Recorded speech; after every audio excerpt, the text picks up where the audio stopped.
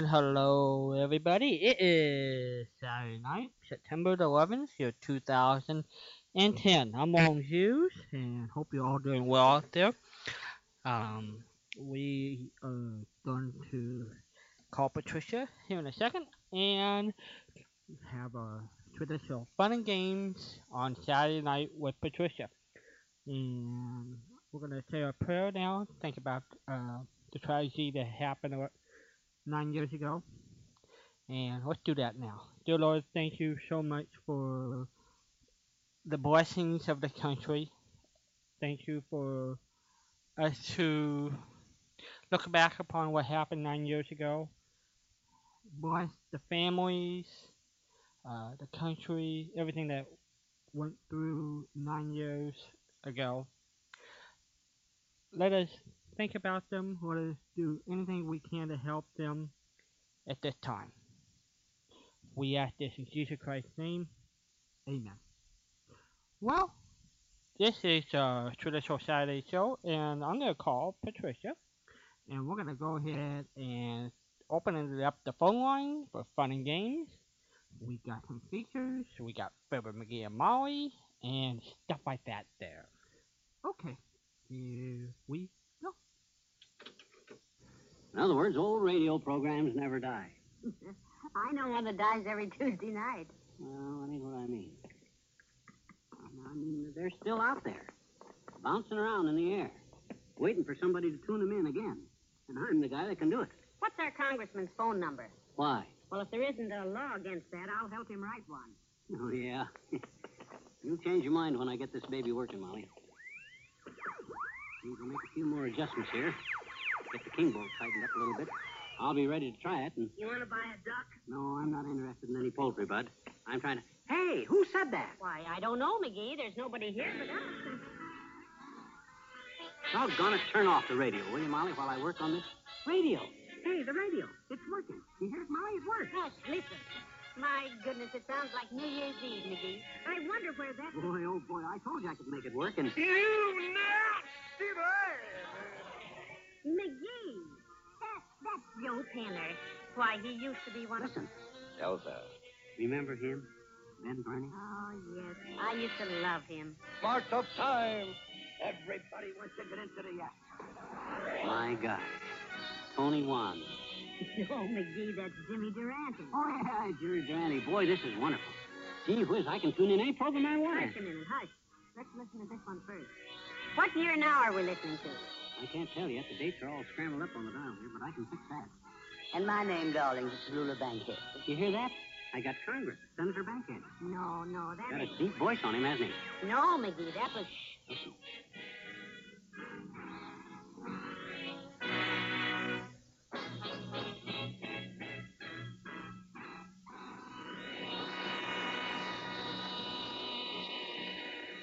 My goodness, this is exciting, McGee. Can you tune in just any program you want to hear? Anything back to 1926.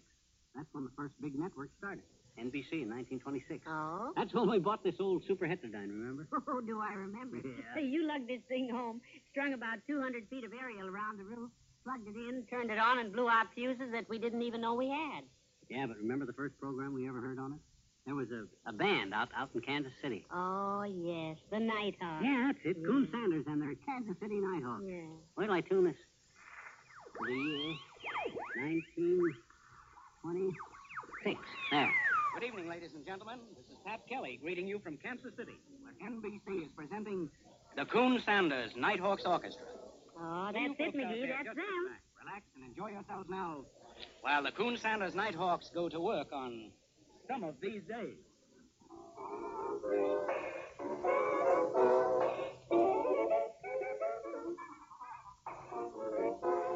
I told you this baby would work, kiddo. Boy, oh boy, is this ever jazzy. Wonderful.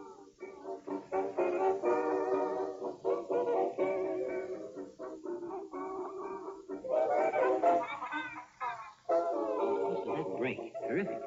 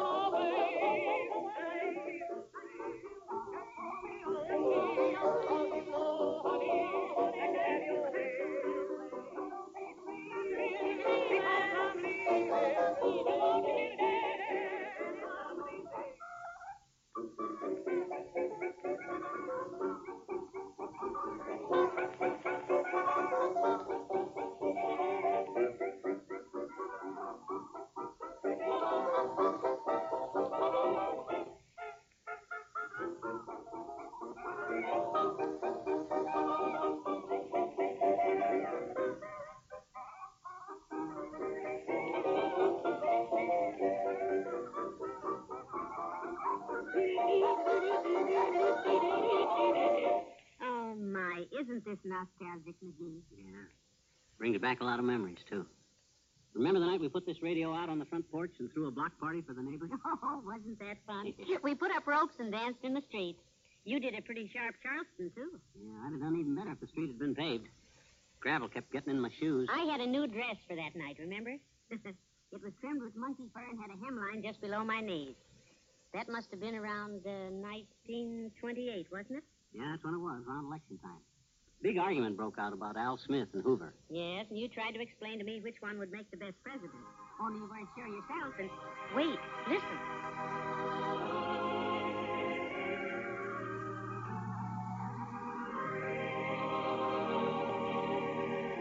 Now, ladies and gentlemen, Amos and Andy would like to say a few words to their listeners. Listen, Amos, you don't know politics like I do. Tell me this, though. Why can't they have a Democrat and a Republican president at the same time? Let Hoover be president for 1 week and Al Smith be president for next week, you see. Ain't no use to have no hard feelings. Amos, the president of the country don't have nothing to do now. The trouble with that is the Republican would get everything messed up for the Democrat, and vice versa. And what? Vice versa. He ain't running, is he? Who ain't running? Bryce Vissers. I didn't say Bryce versus. I said vice versa. Is he a Democrat or a Republican? Uh-oh. Listen, Amos, the farm situation. You take the Hogan-McDarry bill. Take it where? Take it anywhere. What is I going to do with it? That is the question. It was vetoed. It was. And not only that, the farmers are so mad about the Hogan-McDarry bill being vetoed that they is liable to elect the candidate for the vice president president. Well, what do Coolidge say about all this? He do not choose. Maybe his wife made him stop doing that. The thing we has got to do, Amos, is to make up our minds if we is going to be Republican or Democrat. I believe I'll be a Democrat. But I'm going to be a Republican. You go ahead, be a Democrat. You is crazy. You was all right, ain't you? Certainly I was all right. Then I'm glad I was crazy. You know, that's the clearest explanation I've ever heard, McGee. Well, that's about the way I explained it to you at the time, Molly. Them guys just simplified it a little and... Tune in some more. Go ahead. Get some music. Okay. Remember the Music Appreciation Hour? Oh, Spike Jones, sure. Let me see if I can get that. I'd like to hear that. No, that was Walter Damrosch, McGee. Watch your language. You know, he always used to open up with... Good morning, my dear children. I've had no chance before, so if it's not too late, let me wish you a happy new year, and may it bring you lots of music, and a greater and greater affection for it, so that you really become music lovers. Hey, you do a good imitation, Molly. Sounded just like... Oh, that was him. I didn't realize you were tuning the set yourself, and you could... Listen. Oh.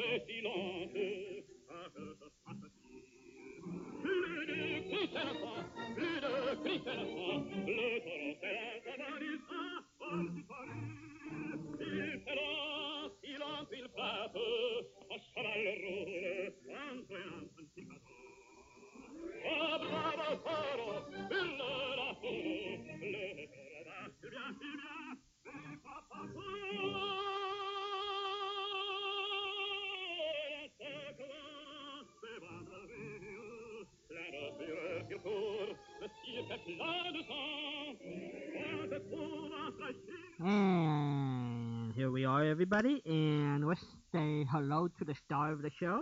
Hello, Patricia. Here is the twinkle over here. Hi, Walden. How are you? I'm good. How about you? I'm doing fine. You had a busy week, yes? Had a busy week. I'm listening to new stuff, so that's always interesting. And I keep myself occupied here and there and everywhere.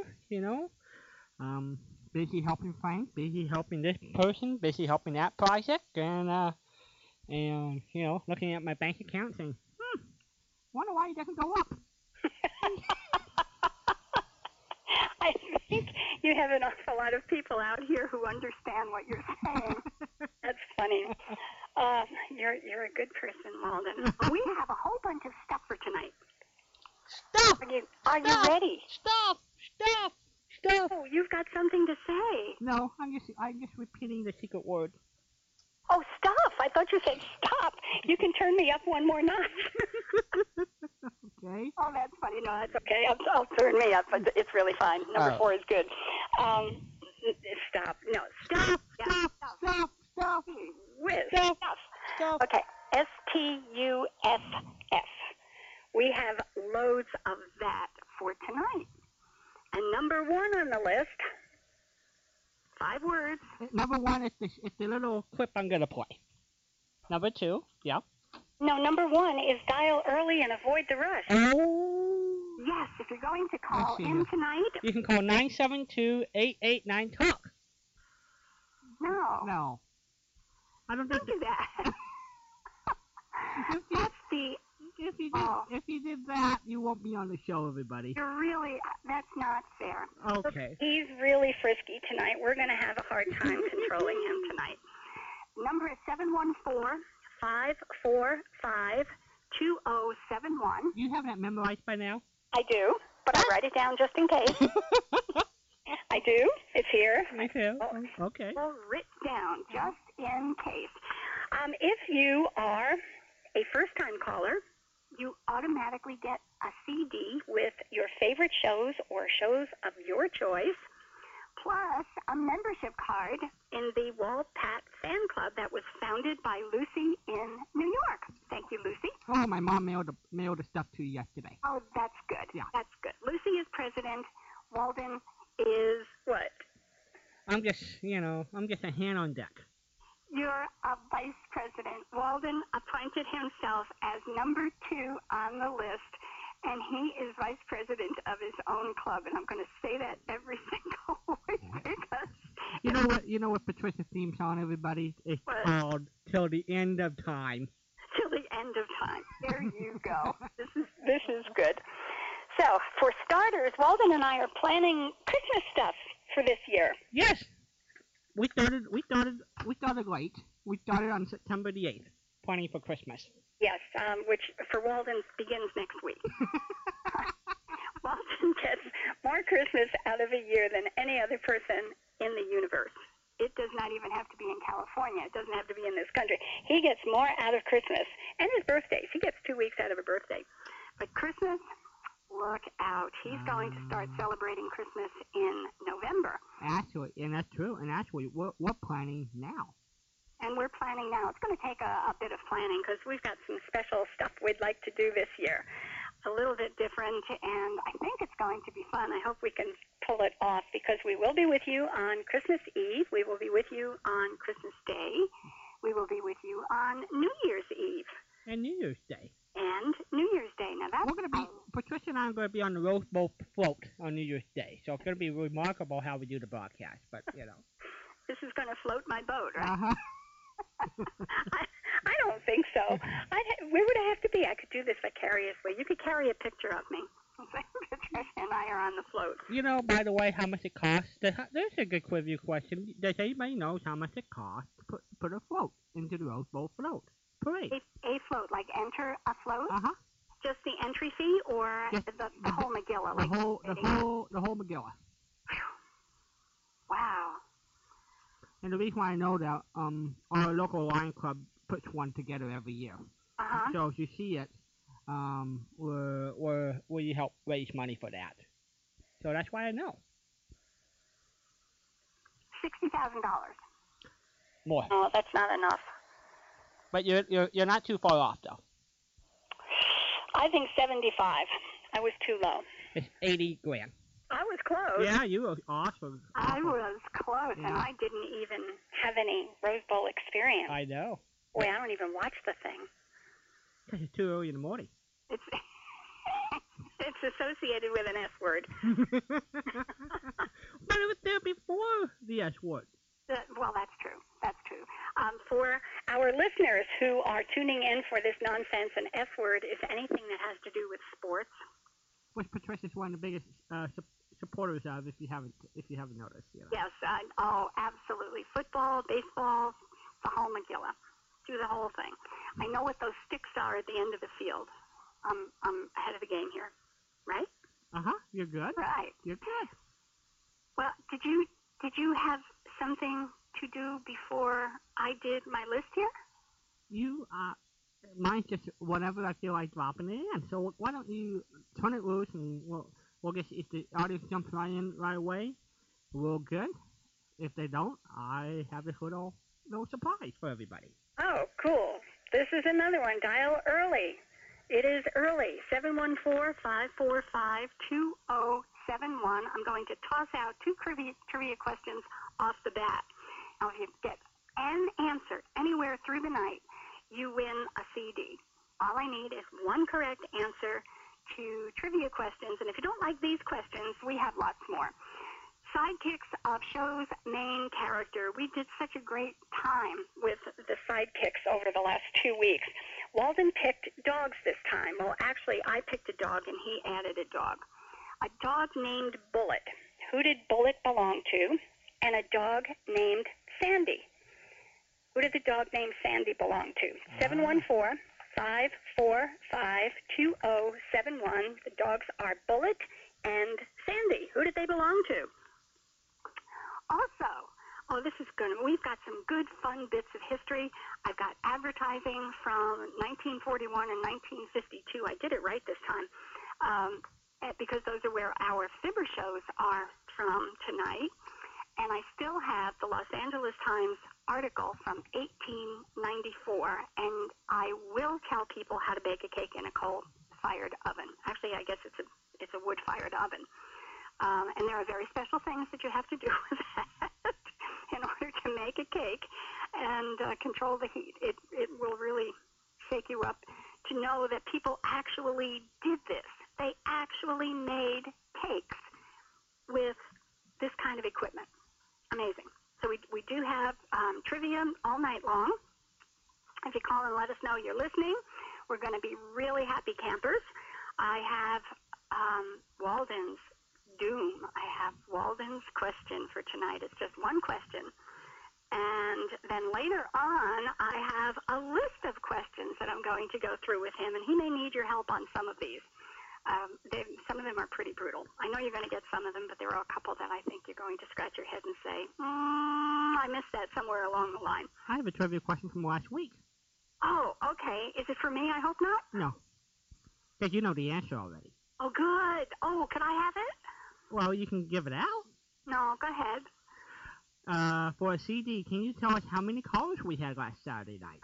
Oh, these are individual callers, not numbers of phone calls, and no, these were actually individual callers. We had a picnic last week, and we're expecting a picnic tonight. We're all prepared for a picnic of people tonight.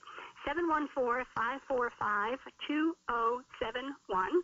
Call and say hi. If you're a newcomer to our family, you automatically get a CD. If you answer a trivia question, you get a CD. You cannot lose. You just cannot lose. And Walden's questions. So I have a theme for tonight. And the theme has to do with saving pennies, saving dollars, saving money. Because people during the Depression and World War II did a magnificent job of making things last. They just lasted forever. There was what they call propaganda. I think it was kind of patriotic rather than propaganda, but it's the correct term to say propaganda. There were posters that asked people to use it up, wear it out, make it do. Those were the 3 messages on posters that went all over the place because the goods and products were being shipped overseas to the troops. And there was one poster that said, "Sew for Victory," S-E-W, like sewing clothes and sew at home. So there were a lot of things that people did during that period that certainly do not translate over to our time. We live in a disposable society. If it starts wearing out or we don't like it anymore, we just toss it in the dumpster. But I thought you and I were still in 1942, though. Where are we? Well, we are. Yeah. Okay. I never grew up. Yeah, I know. Okay. So we were never born. We're 1942. We missed out on something. That's true. But anyway, this was triggered by an article that Underscore Bill from the chat room sent to me about the kinds of little devices that people are being sold today to save pennies and dollars. They're actually being charged dollars to save pennies. These are novelty items that probably have as much worth as a cup of dirt from the yard. But I'm not denigrating the products or anything, but some of them just make you sit back and want to scratch your head. You're paying $19.95 for what? To save how many pennies a week? It just doesn't make sense sometimes. But that's what retailers are going in for, because shoppers are not buying traditional items, so they are pressing and marketing with the thrust of money-saving devices, which is a good approach to selling products. So anyway, here we are, just saving pennies.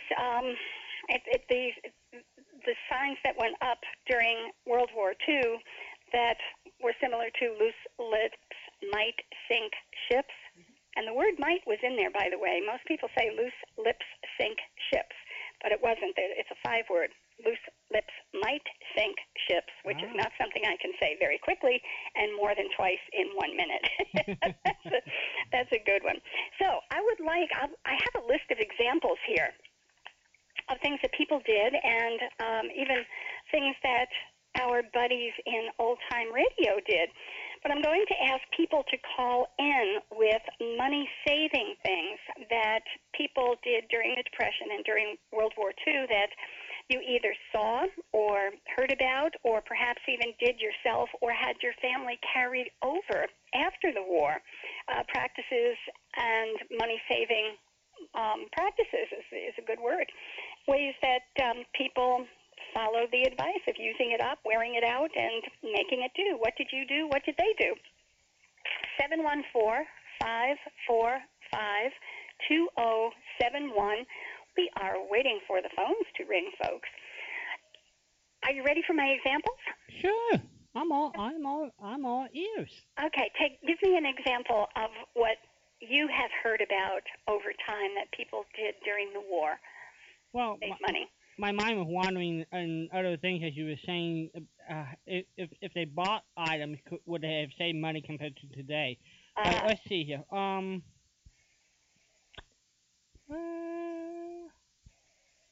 I think some things what they would do is take hand-me-downs and maybe reshape them into other products. Yes, they would. Yeah. Kids,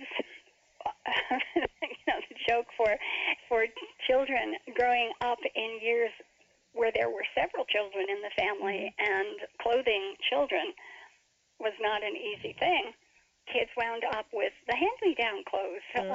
Norman Rockwell did a couple of pictures, one that is particularly endearing, with a little boy whose suit is just dragging over his shoes, and the arms in the suit are down to his knees.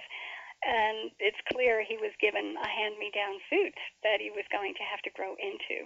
But I wanted to, let's say, if they might have taken the elastic of certain clothes, like a men's clothes, and if the wife was good with her hand, maybe did she take that and make that, I don't know, a garter belt or something else? I'm not sure. I mean, I wonder if they did things like that. I don't know if there was any elastic during World War II. Don't know. Everything rubber went into the war effort. Right.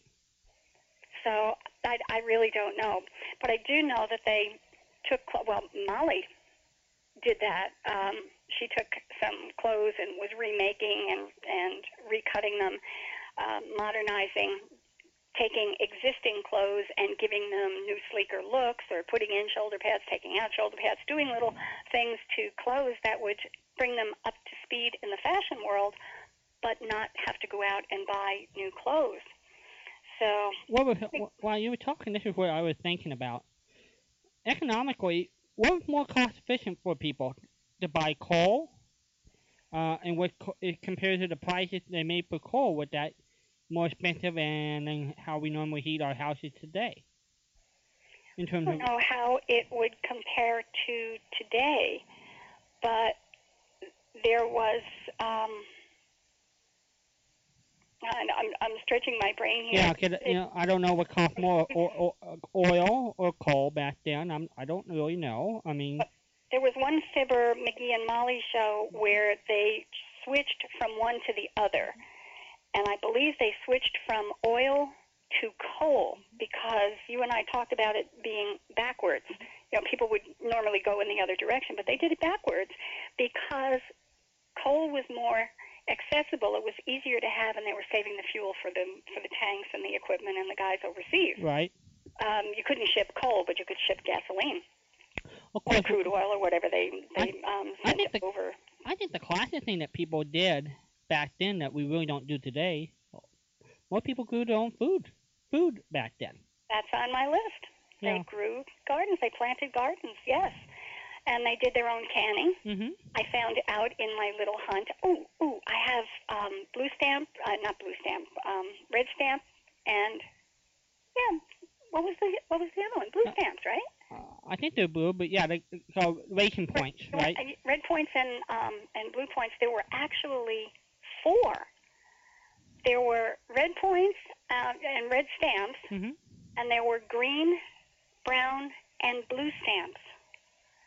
Isn't that a hoot? That's something else. I never knew They that. finally just gave up on the green and the brown, and they stuck with the red and blue exclusively because the green, brown, and blue stamps kind of overlapped with each other. But I did collect my stamp information for you tonight, just in case you ask me, and I don't have to say, I don't know, one more time. Well, here's a I don't know question.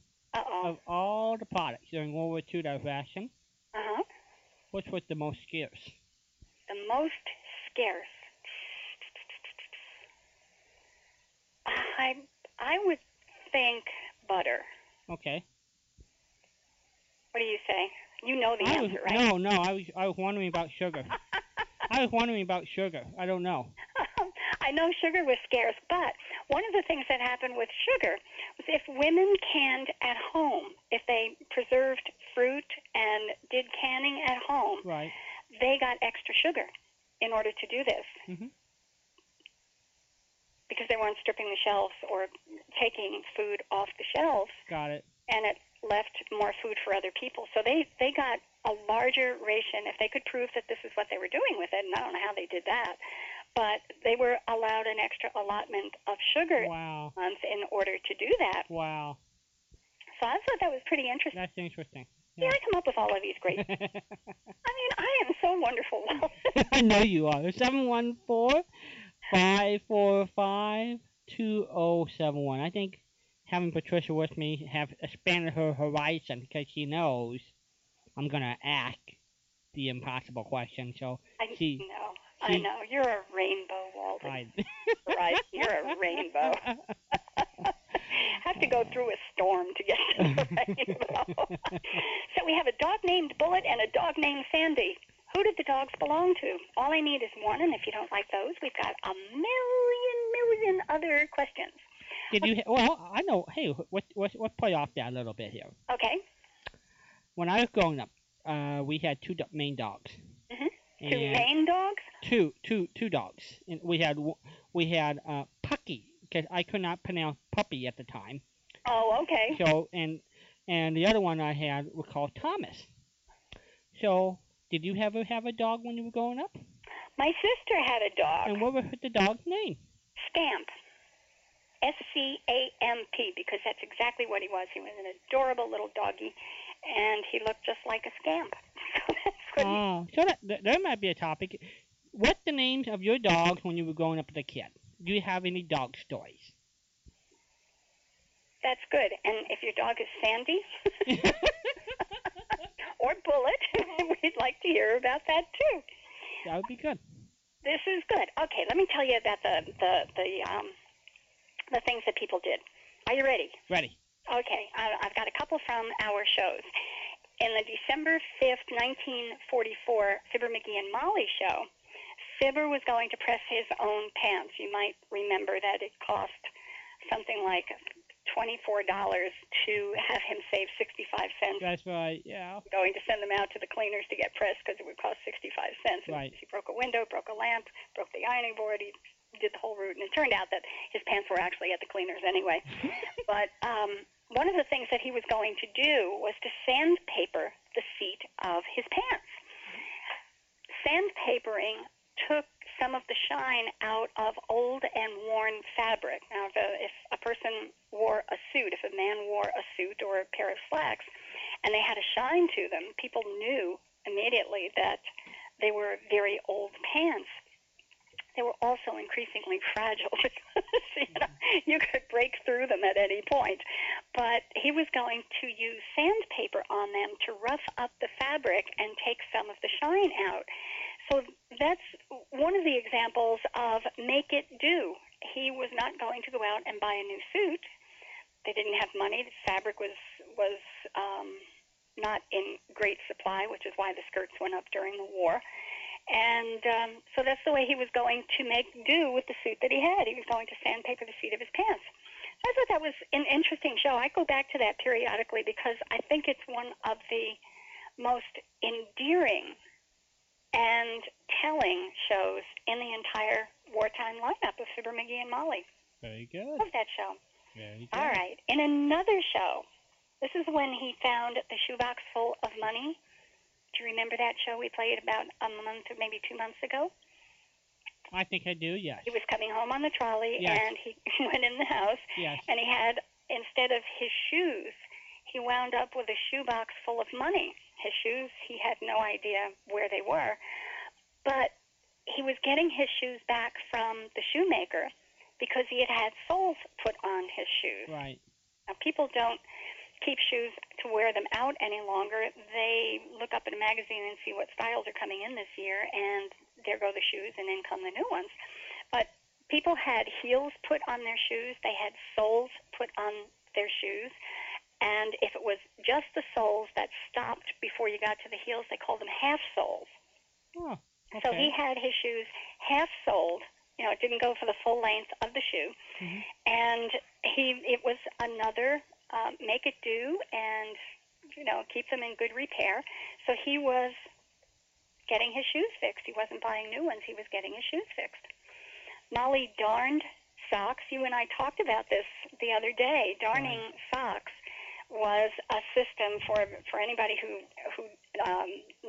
nobody darns socks anymore. But there was actually a wide darning thread with a lot of strands in it that people would use to weave back and forth and actually make a basket weave with this thread to patch holes in socks and other garments as well, but primarily socks. And Molly used a darning egg. If anybody knows what a darning egg is, I want to know. I know what it is, so I'll know if you're telling me the truth. But if you know what a darning egg is, please give us a call. 714-545-2071, and we'll tell you whether or not you're right, because I know the answer. I'm so happy about this. Gildersleeve walked to work because he did not have the gas allotment for the vehicle. He was not considered an essential, was not in an essential business or service like a doctor, so his gas was really severely rationed, and he walked to work. Horace Hooker walked to work. Doc Gamble walked in places where he could. He made Fibber walk to the Elks Club one night because of the gas shortage. Alice Darling was part of a carpool, and it was such a big carpool that there was no room for Fibber in the car because he wanted to go with them one day. The McGees walked to 14th and Oak all the time. So people walked. They didn't use their cars because tires were rationed and gas was rationed, and gas was rationed to preserve the tires, not the other way around. People collected little bits of soap, you know, the little pieces of soap that are left when a bar of soap is almost expended. Right. People saved those little chips and kept them in a container and would moisten them and press them and then dry it out and press them into a new piece of soap to put on the sink or in the bathtub. So that was pretty cool. That's one of the things that's on the market now, that's being sold as a novelty item, to put your soap chips in there and find ways to use the soap chips. And of course, people in World War II were doing that all the time. They planted gardens, as they said. They canned food and put up preserves. They bought old bread. Now, one of the sites, I was looking for a price on it. I think people could get it for a penny a loaf. If it was more than a day old, they could get it for a penny a loaf. But I couldn't find any proof of that. But one of the sites that I came on had it was personal stories that they were talking about, and someone had taken this information and put it in an aggregate paragraph, and instead of saying day-old bread, said used bread. Now, used bread is not something I would particularly want on my table, but it was. It was day-old bread or older, and if it was older, it was frequently for free because there were no preservatives. Bakery bread got stale very quickly, and it was very hard to sell stale bread. So sometimes that was given away, and people with kids especially were at the door hoping that they had bread left over from the day before. In really extreme circumstances, and we've seen this almost in cartoonish fashion, but it was a serious and real situation. The people who wore holes in the bottom of their shoes put cardboard inside their shoes to protect their feet from actually hitting the pavement because they had holes in the bottom of their shoes. They collected, they bought day-to-day bread, used the cardboard. There was one note that I found that is fairly obvious, that many people went without meat or milk because they were two of the more expensive products. Even though milk was a price-controlled thing, the milk prices were kept very low. The New York City milk consumption during the Depression and World War II dropped by 1 million gallons a day. Wow. I think that's just staggering. Wow. It must have been just during the Depression. It could not have been. It must have picked up during the war. I can't imagine that. Although the price controls were World War II. They weren't Depression. They were World War II. When the rationing of milk and the controls of prices of milk. So that was during World War II. The milk consumption went down 1 million gallons a day. I don't know how many people lived in New York City in the 1940s. Do you have any idea? Nope. They're between 7 and 8 million now, but it certainly wasn't that number. Well, it's so funny. If you listen to, We Hold the Truth in 1941, they talked about the population being 130 million, and here we're around 300 million. So We're about 300 million, yeah. And so feeding all those people. We're about triple the size. Mm-hmm. That's just amazing to me. Yep. And the last thing is a leftover from an earlier show. We talked about this one night. Rent parties. Rent parties were gatherings of neighbors. They got together at someone's house, and each person put $2 in the pot to help wherever they were meeting, the house where they were meeting, the owners. They called them rent parties because people brought money to help pay the rent or the mortgage if they were paying, had to make a mortgage payment and they were having trouble. So this was during the Depression and sometimes right into World War II, that neighbors were helping neighbors. And that's not something you would expect to see happen today. I mean, could you imagine being invited to a gathering and just looking forward to dropping $10 or $15 or $20 because somebody was having trouble paying the rent? We've lost some of that caring attitude. And I know it's impractical in many circumstances and situations today, but it's almost mind-blowing that people were eager to participate in these kinds of things. As soon as they found out that somebody was in trouble or having trouble, they would organize a rental party, a rent party they called it. And it was customary. $2 was customary. Mm-hmm. They would each couple or each person, I would assume it's each couple who came, would leave $2 behind to put toward the rent. Wonderful. Wow. That's a heartwarm type thing, you know?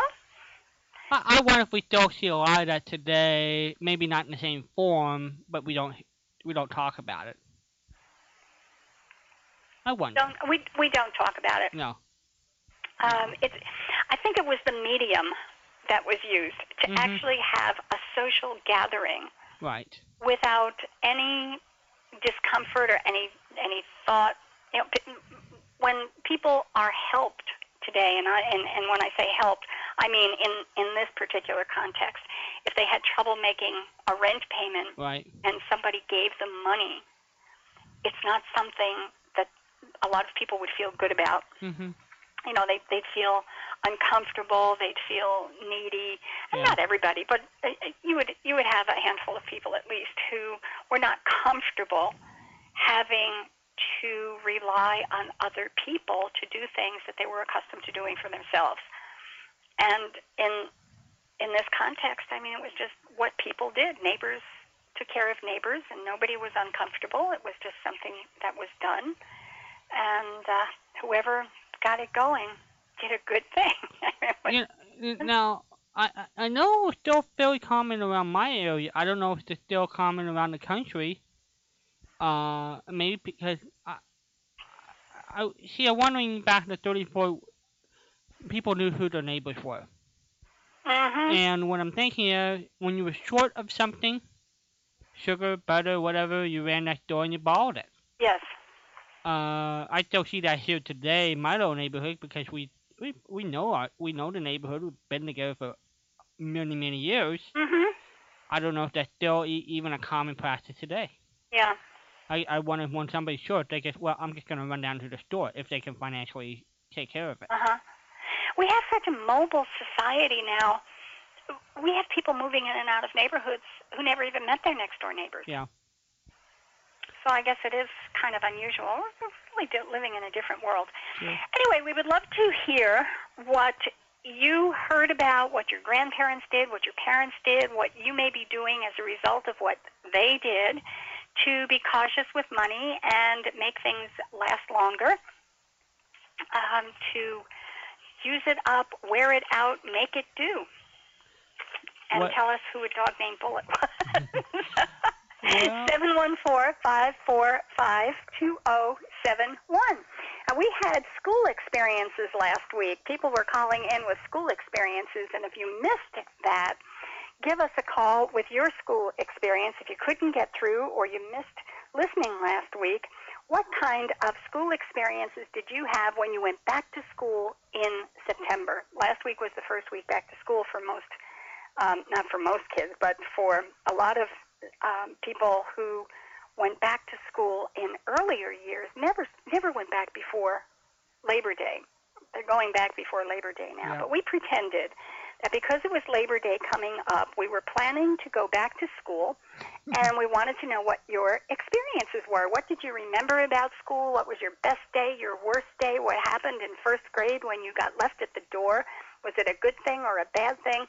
Call in with those experiences, too, and we would just love to hear from you. Well, I have two things for you, Patricia. I'm here. Is it going to be a question? No.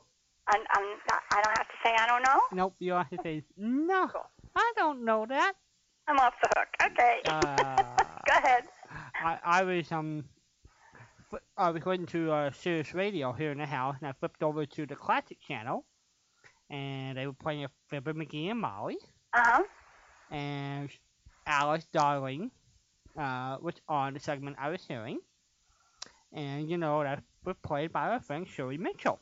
Right. Well, I thought it was fun. They were talking about her boyfriends.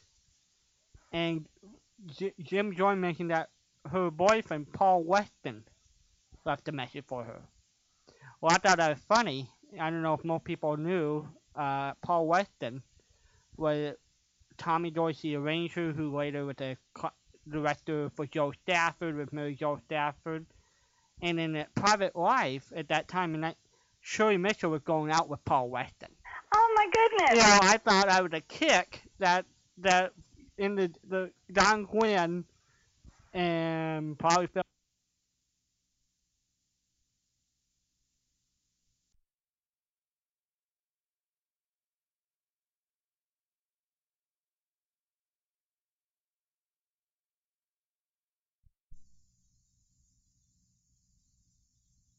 Thing I have is a surprise for you. Ruh-roh. And the listeners. Oh, okay, what? A couple weeks ago, our friend Bob Blow called in, and we were talking about Tony Randall. Uh-huh. And I mentioned I had, thanks to Frank Basile, an excerpt of The Tonight Show where Tony Randall talked about old time radio. I loved Tony Randall. So we're going to play this now. This is his conversation with Johnny Carson. They're going to talk about the opera and old time radio. Oh, great fun. So, hooray. Okay, I'm ready. Here we go.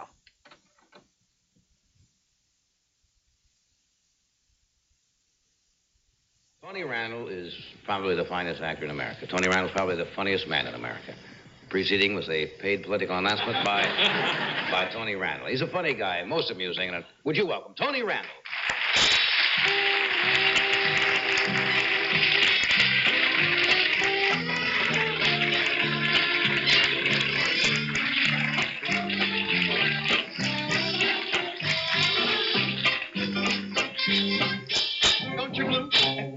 You know, I did something when I stood up that is a habit of mine, and I catch myself when I see the show. Do you have any of those? I have one of these things. And I did it, I don't know why. When I stood up, shake hands with you. A little, you know, for no reason. No, it's not looking at them. I want to see you. But I do that occasionally. Or I do this. Or Yes, I got a tie straightener, and one of these. Do you have any of those little... Yeah, you're one of I think I do this, yes. Bob Hope, for example, when he works is the cuff straightener. You know, but I want to tell you. And he does those little things. Do you have any manners? I clear my throat, I think. I do that. Nervous habit. Really? I think so. I just wondered. I just brought it up. Of course you wondered. People wonder about it all the time, and they ask. And I think you should. Is there anything else at all that you'd like to know? No, not really. Are you in trouble with the opera people? Last couple of times you've been on the show, you haven't been Well, kindly toward opera. No. I'm an ardent... it's a disease. I'm an addict of opera. Is that learned, or is that something that you grew up with? No, I don't think you can grow up with it because I don't think opera's for children. That's why we got involved in the thing. You come to it late. I think I must be in fairly good aroma with the opera people because I'm going tomorrow to Atlanta to do a benefit for the Atlanta Civic Opera Company, which is in serious financial trouble. A tremendous benefit. Number of big opera stars, Cheryl Milnes, John Vickers, Patricia Mansell going down. It'll be a wonderful show there tomorrow. But in any case, the last time I was here was with Dick Cavett, the night you were ill. And I mentioned that opera isn't for children. We'd been talking about it before because the plots are not the kind that... it's not that I believe in censorship. It's that the children aren't interested in these very adult things. Don't you think some operas are kind of dull, to be honest? The dull ones don't stay in the repertory. They don't play them at all? Very, very, very seldom. But those of us who are addicts, we can go every single night. As I said, it's a disease. My wife won't go with me any longer. Why? Well, I go almost every night. To the opera? Yeah. I live very close to the Opera House, and I'll stroll by after dinner. You have a season ticket? There's a season ticket? Is that the correct term, me. like the Giants or something? Oh, no, people do buy subscriptions, but I have many, many friends in the house, and I'm on the opera broadcast on Saturdays frequently. And it just becomes something, a craving, the way some people just must have How about candy. ballet? Are you a ballet? Now, there are people... I used to be. Ballophiles or ballophiles? Ballettamines. Ballettamines? Maniacs about ballet. I used to go every night to that, but I replaced it with a sicker delusion. I'll tell you one thing. Last time the Bolshoi was here, and they are magnificent. And I had not seen them, and I went, and I really enjoyed it. But I'll tell you one thing about ballet stars. They make the average actor look like a chump. When they come on to take a bow at the end, ballet artistes, the big ones, can milk applause like no one I have ever seen in my life. Then you have never seen... They will finish something, and they come on, and they stand, and then they glide over to the other side, and they stand. And it's got more guts than I would have. Yes. Waiting, and they wait them out. No, they wait them out. If they don't applaud, they keep doing this till they applaud. The most atrocious I've ever seen is an opera soprano when she's lost her top notes. It's bad, huh? Then she takes bows as you have never seen bows in your life. I don't know. The bow covers the fact that she didn't make the top notes. I'm serious. But they are great when they do it, right? Yes, because they have a clack anyway that applauds, and it starts. They know that she's not going to make the top note. They start applauding before to cover the. Yeah, and she gets very, very busy then with a handkerchief and with everything, and goes ah! And dies real fast. And then the bows and the bows and the flowers coming on. Flowers and all that. All is to conceal the fact that she didn't do it well. The whole world is. Yeah. The theater, ballet and opera is a whole distinct world all of its own. Very close-knit. Well, the Opera House in New York seats, nearly 4,000 people. They play, I think it's 28 weeks every night. You can't get a seat. They're sold out almost 100% for 28 weeks. That's an awful lot of people who like to see it. So, did you ever watch, you used to do radio daytime shows, Sirius, etc., but have you watched them on television? The things that they do, as you know, the censorship and so forth is going pretty much for prime nighttime. But sit for a couple of days and watch daytime television. And they cover every disaster that can be covered. Over the Hummerts were the people in radio who wrote about it at one time. Ann Hummert and... Frank and Ann Hummert. Wrote, I guess, 9 or 10 different. 17. At one time, right? Mm-hmm. On the air. And they had a famous... I think we talked about it once. They had a famous plot once where the fellow went through a revolving door. And one of the famous devices of the soap operas is the flashback. In other words, it's like they do in movies, they dissolve through and they flash back a few years. This fellow was going through a revolving door. And as he is going through, something is on his mind. And he said, I remember the first time I met Carol. And they dissolved. And for 2 weeks, he was in, actually, the revolving door. But all of these shows flashed back to things that had happened previous to this. And 2 weeks later, he came out of the revolving door on the spot. Now, it sounds ridiculous. Yes. But they would do that. I was on a show once called Grand Central Station. Remember that one? Heartland of America, and the train went... Yeah. It was one of my first jobs in radio. And the scene was that I meet my brother. I thought he's been dead for 10 years. And there he is. And my line was, grasp that hand, old chap. After 10 years? Grasp that hand. Grasp that hand, old chap.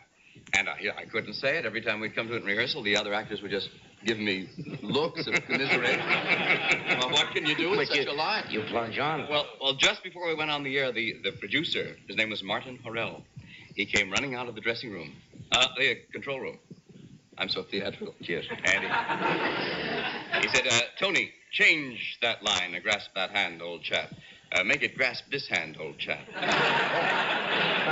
Much more current. Much grasp this hand, old chap. Good change. Vivian hasn't been with us for some... And there you go. That was terrific. So, hopefully, Fran, I will be having more of those Tonight Show, and we can drop those as part of clips. That's a nice little feature on the Saturday night show. I love Tony Randall. Yeah. He was the consummate performer. He could do anything. Oh, I know. He sang, although I don't recall ever hearing him do it on a radio or television show. He may have done it on The Odd Couple, where in a situation type thing where he would get together with a group of opera singers. I think he belonged to an opera society. Excuse me, not an opera society, an opera club. Uh-huh. And they would get together and sing.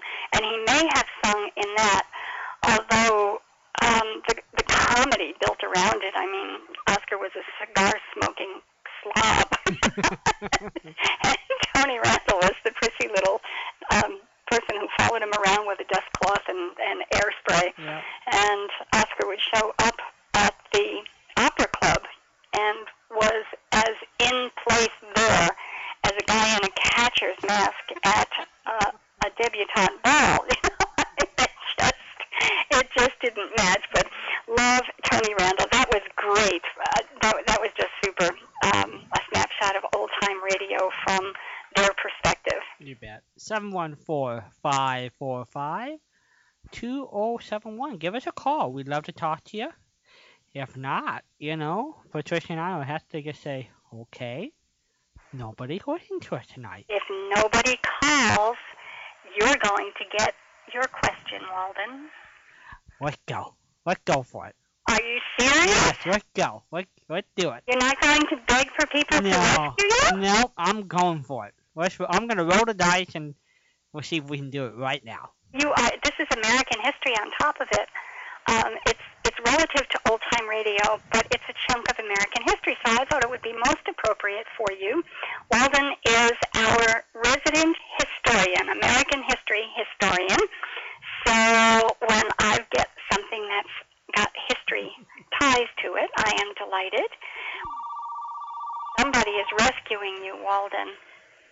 Hello there. You're on with Patricia. Ah. Okay. Well, then, this has happened for a couple of weeks in a row, so perhaps later on tonight somebody in your house could check caller ID and see who's been calling and, because this is really serious stuff. Weldon's got a serious question here. So if you'd like to call in and you're calling in to rescue Weldon, please stay on the line long enough to say hi.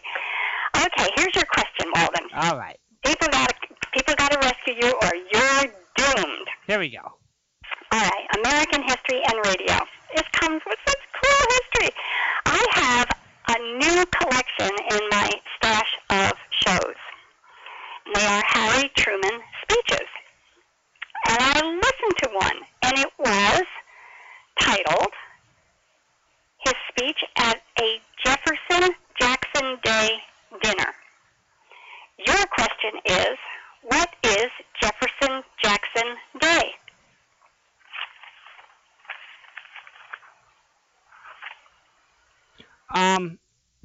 This is my theory.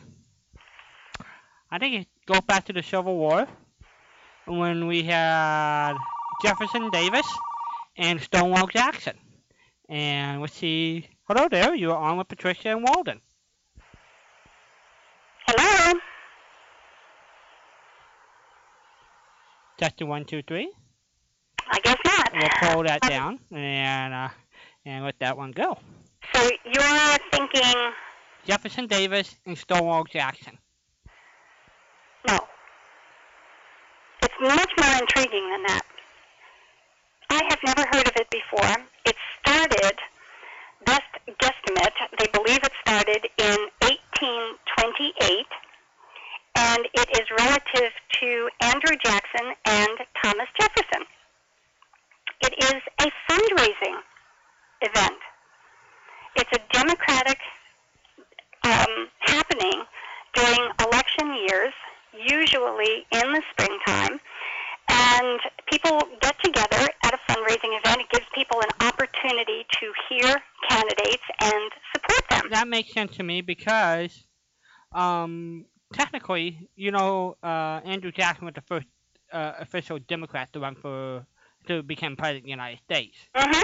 But a lot of them trace their roots to Thomas Jefferson because he was the head of the Democrat-Republican Party. That's exactly right. Ah.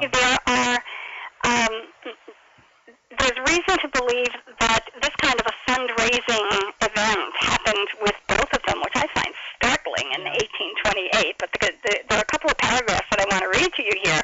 The Democratic Party started this as a means of organizing support for Jefferson or Jackson. They weren't quite sure which. Uh-huh. And it came, of course, we're talking about Whigs and National Republicans, but it started as a fundraiser there. Jefferson gave the Democratic Party its being. This is from an invitation to a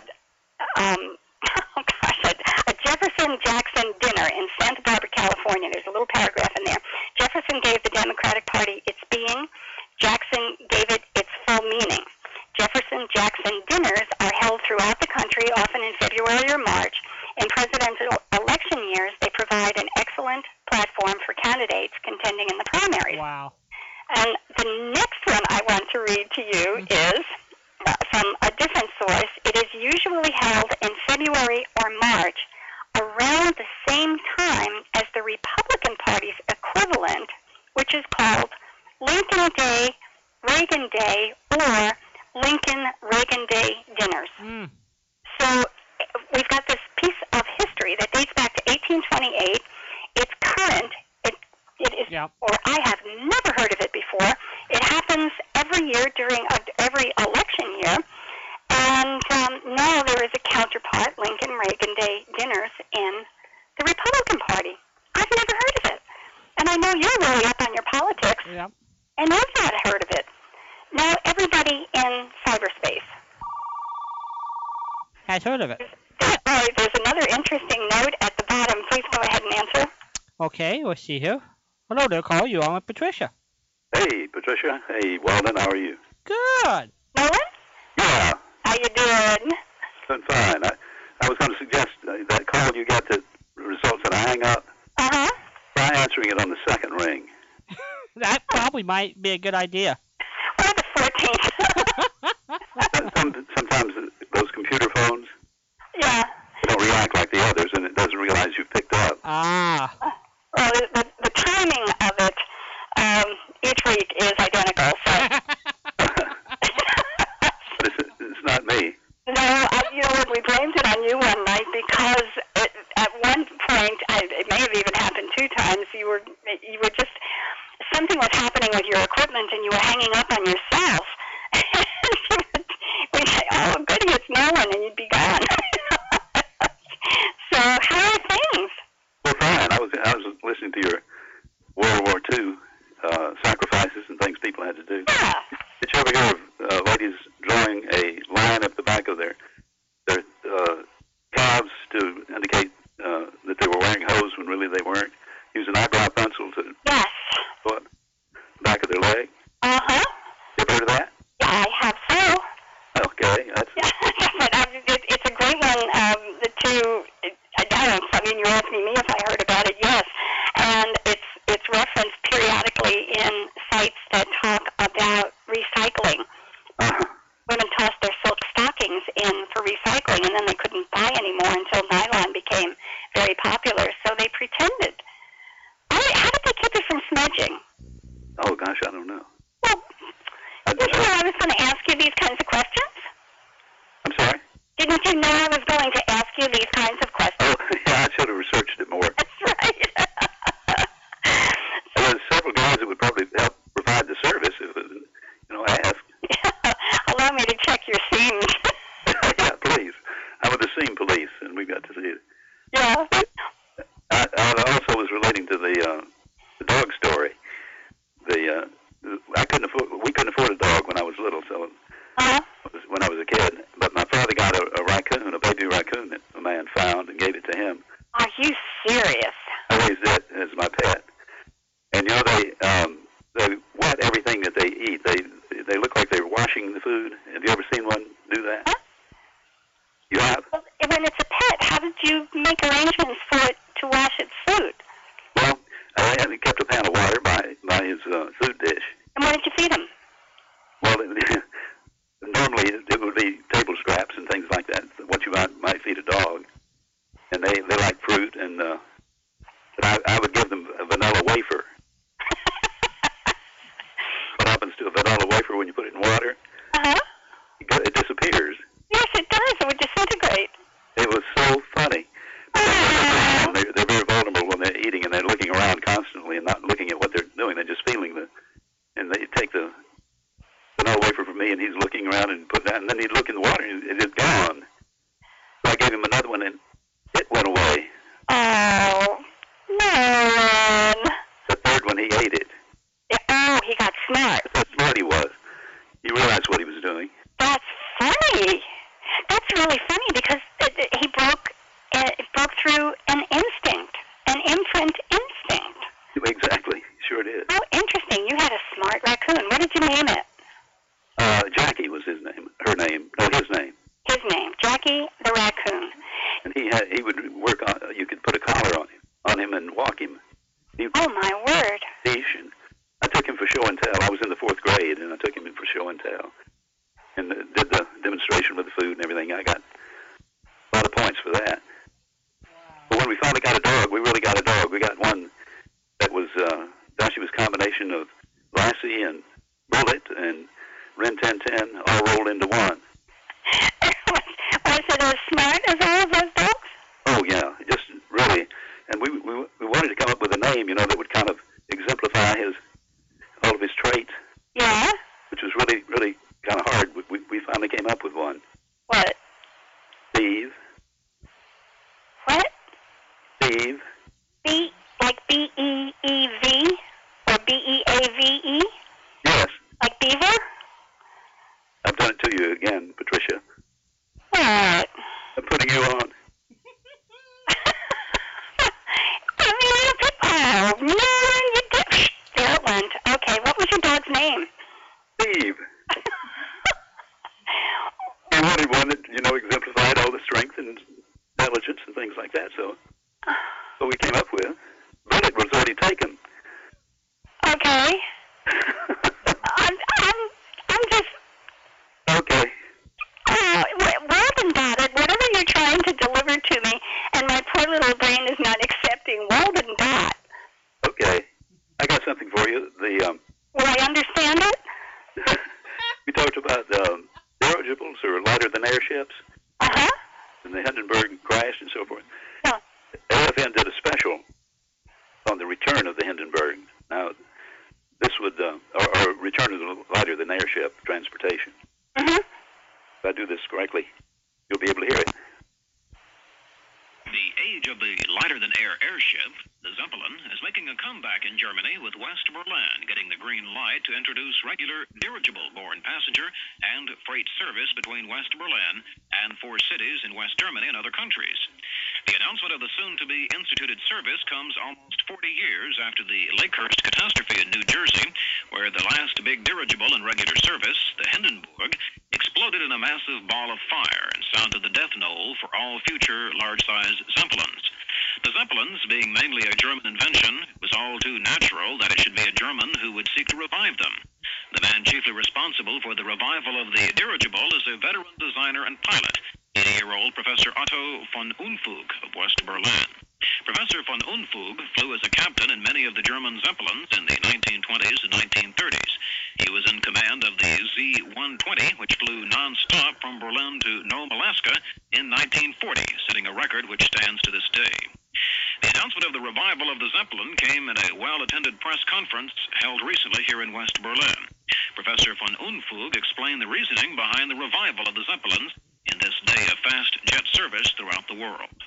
The traffic is now so fast, and in the area in the era of jet planes, I think that mankind should try to go back to a little bit slower movement on the traffic, and so I think the Zeppelin will be much, much better. They can glide through the air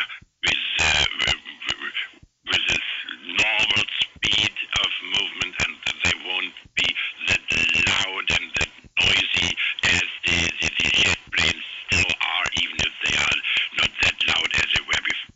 First, I think that would be very good. The professor said the first 2 dirigibles are now under construction in West Germany and will be flight tested sometime this fall.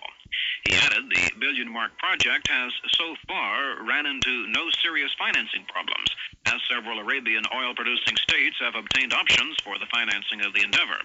Von Unfug said the regular service should start in about 1 year, and told AFN Berlin Radio News that at first there would be only a few cities being served by the large airships. Berlin, Paris, and Berlin, London, Copenhagen. First of all, I think of connecting Berlin with some of the main capitals of Europe. Professor von Unfug said the Funkturm Fairgrounds in West Berlin will be used as a dirigible terminal, with the 450-foot-tall radio tower being converted into a mooring platform for Zeppelins. He says this will make Berlin the first city in the world to boast a dirigible terminal in the center of town, as terminals in other cities are being built on or near existing airport facilities. Every hope of success, and eventually the project will expand to include at least 10 Zeppelins, and in a few years will be providing regular service across the Atlantic to the States. When asked to describe the dirigibles, Professor von Unfug told us, Yes, you know that dirigible is looking like a big, big cigar. Will be about, what I have in mind, about 500 meters long, and it will carry more than 1,000 passengers, and they will be very comfortable on a flight on that Zeppelin. They will have cabins where they can relax during the flight and observe the grounds that they are flying over. They will even have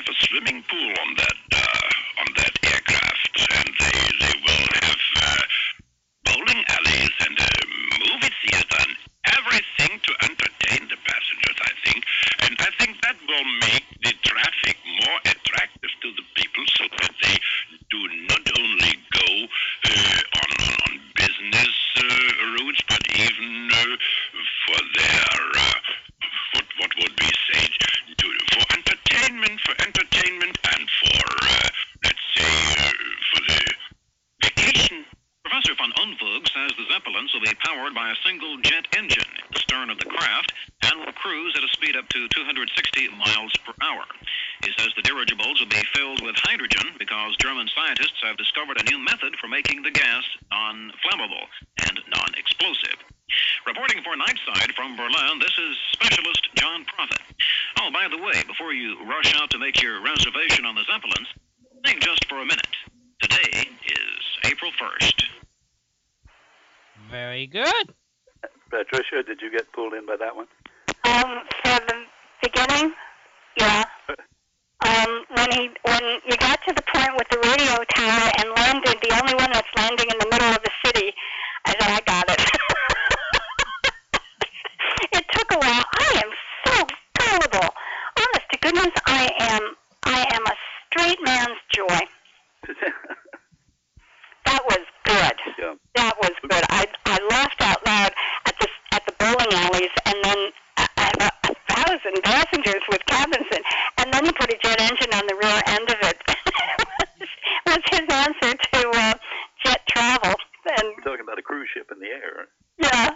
You know. Right. And that was the image that I had in my brain. The only thing that was missing were the fishing poles. So this was good. And when was that broadcast? That was after I left. I discovered that after I got home. I don't recall. I think it was probably in the late 60s. It was good. Whoever wrote that did a wonderful job. And I thought the professor, whoever acted that out, was good, too. He sounded like Henry Kissinger. He did. You like bloopers, and I got a couple of other things here that are short. Oh, cool. And I'll get out of the way. I love bloopers.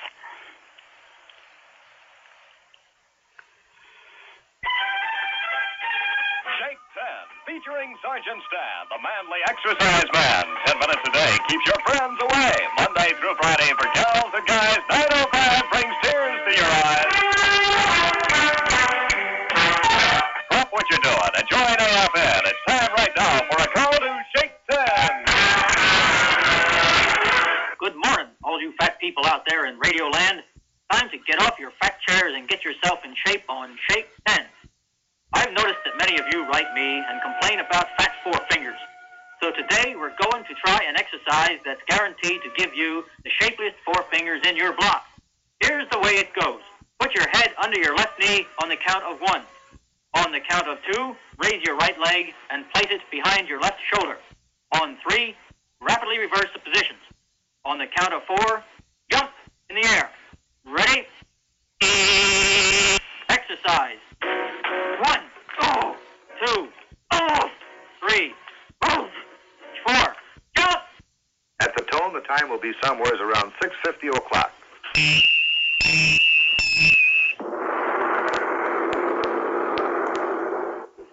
You are on the spot. This is On the Spot, presented quite nicely at 10 minutes before 19 and 22 hours.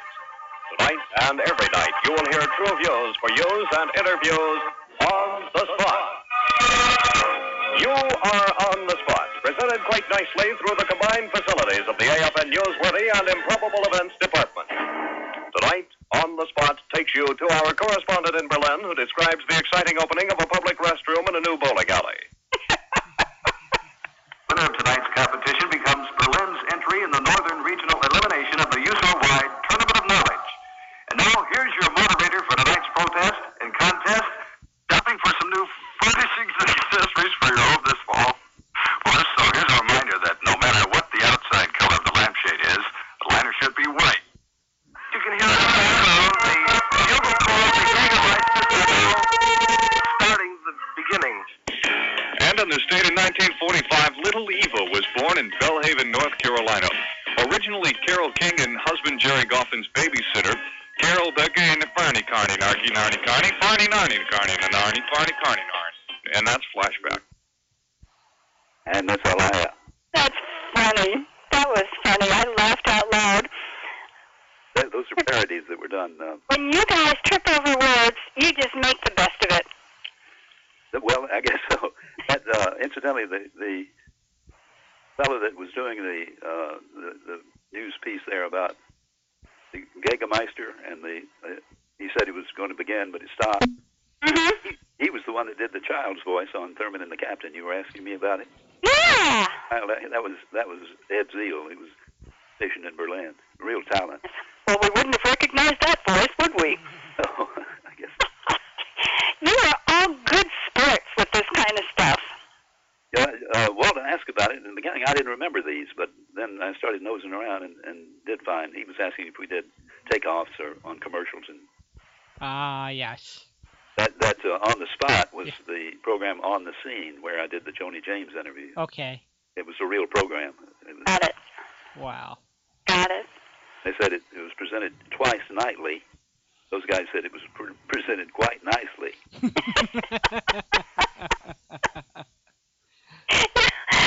Sometimes the words come out correctly, but they're not correct for the context. Right. And they can just sail right by people because the words are mixed up. They're not spoonerisms, for example, where you would transpose sounds and put the first letter of two words in a row in reverse order. Uh-huh. And I'm trying to even think about something here. Something here would be humping sear. You know, by transposing the two letters. But and those kinds of things don't get past people. But when the words are correct, when they say them correctly, they're just not the correct words for the context. They can go right by. Do you remember? Did I tell this story about myself reading a news intro in Miami for Kentucky Fried Chicken? I don't think so. I don't recall. Very busy afternoon traffic news show and traffic reports. Uh-huh. And I was sort of in the middle as the producer, and then the news people were in another studio, and we had mobile units, and we had all this stuff going on. And I had to read the intros to the sponsors of each segment. And it came to the Kentucky Fried Chicken part. I said, this portion of the news is brought to you by Kentucky Fried Chicken. It's linger-fickin' good. Say that again. Kentucky Fried Chicken. It's linger-fickin' good. It was supposed to be finger-licking good. Who kept the straight face after that one? Tourism. Did anybody catch you besides yourself? Oh, yeah, the newsman that was to follow it was totally bald. He shaved his head. And you could see it turning red. There's laughter, you know. Yes. But I didn't. I had only been there a couple of weeks. I thought, well, that's the shortest career in broadcasting, Miami. So you were passing off at the end of that commercial. You were finished, and somebody else had to pick up. He had to pick up. He had to open his mic and start reading. Uh-huh. Hanging out there, and I thought the program director was laughing so hard he almost wrecked his car. He said. Oh. I can understand that. But I've got to find the one where talking about the porpoise in the men's room. Uh-huh. Yes, please do. An open reel tape, and that's in another box. And as soon as I get through transferring those, I'll get it to you. I really hope you can get to that. I'm not sure. Well, then, was that part of the conversation that the three of us had with together when Nolan joined us for an interview? The porpoise in the bathroom. We talked about it off air.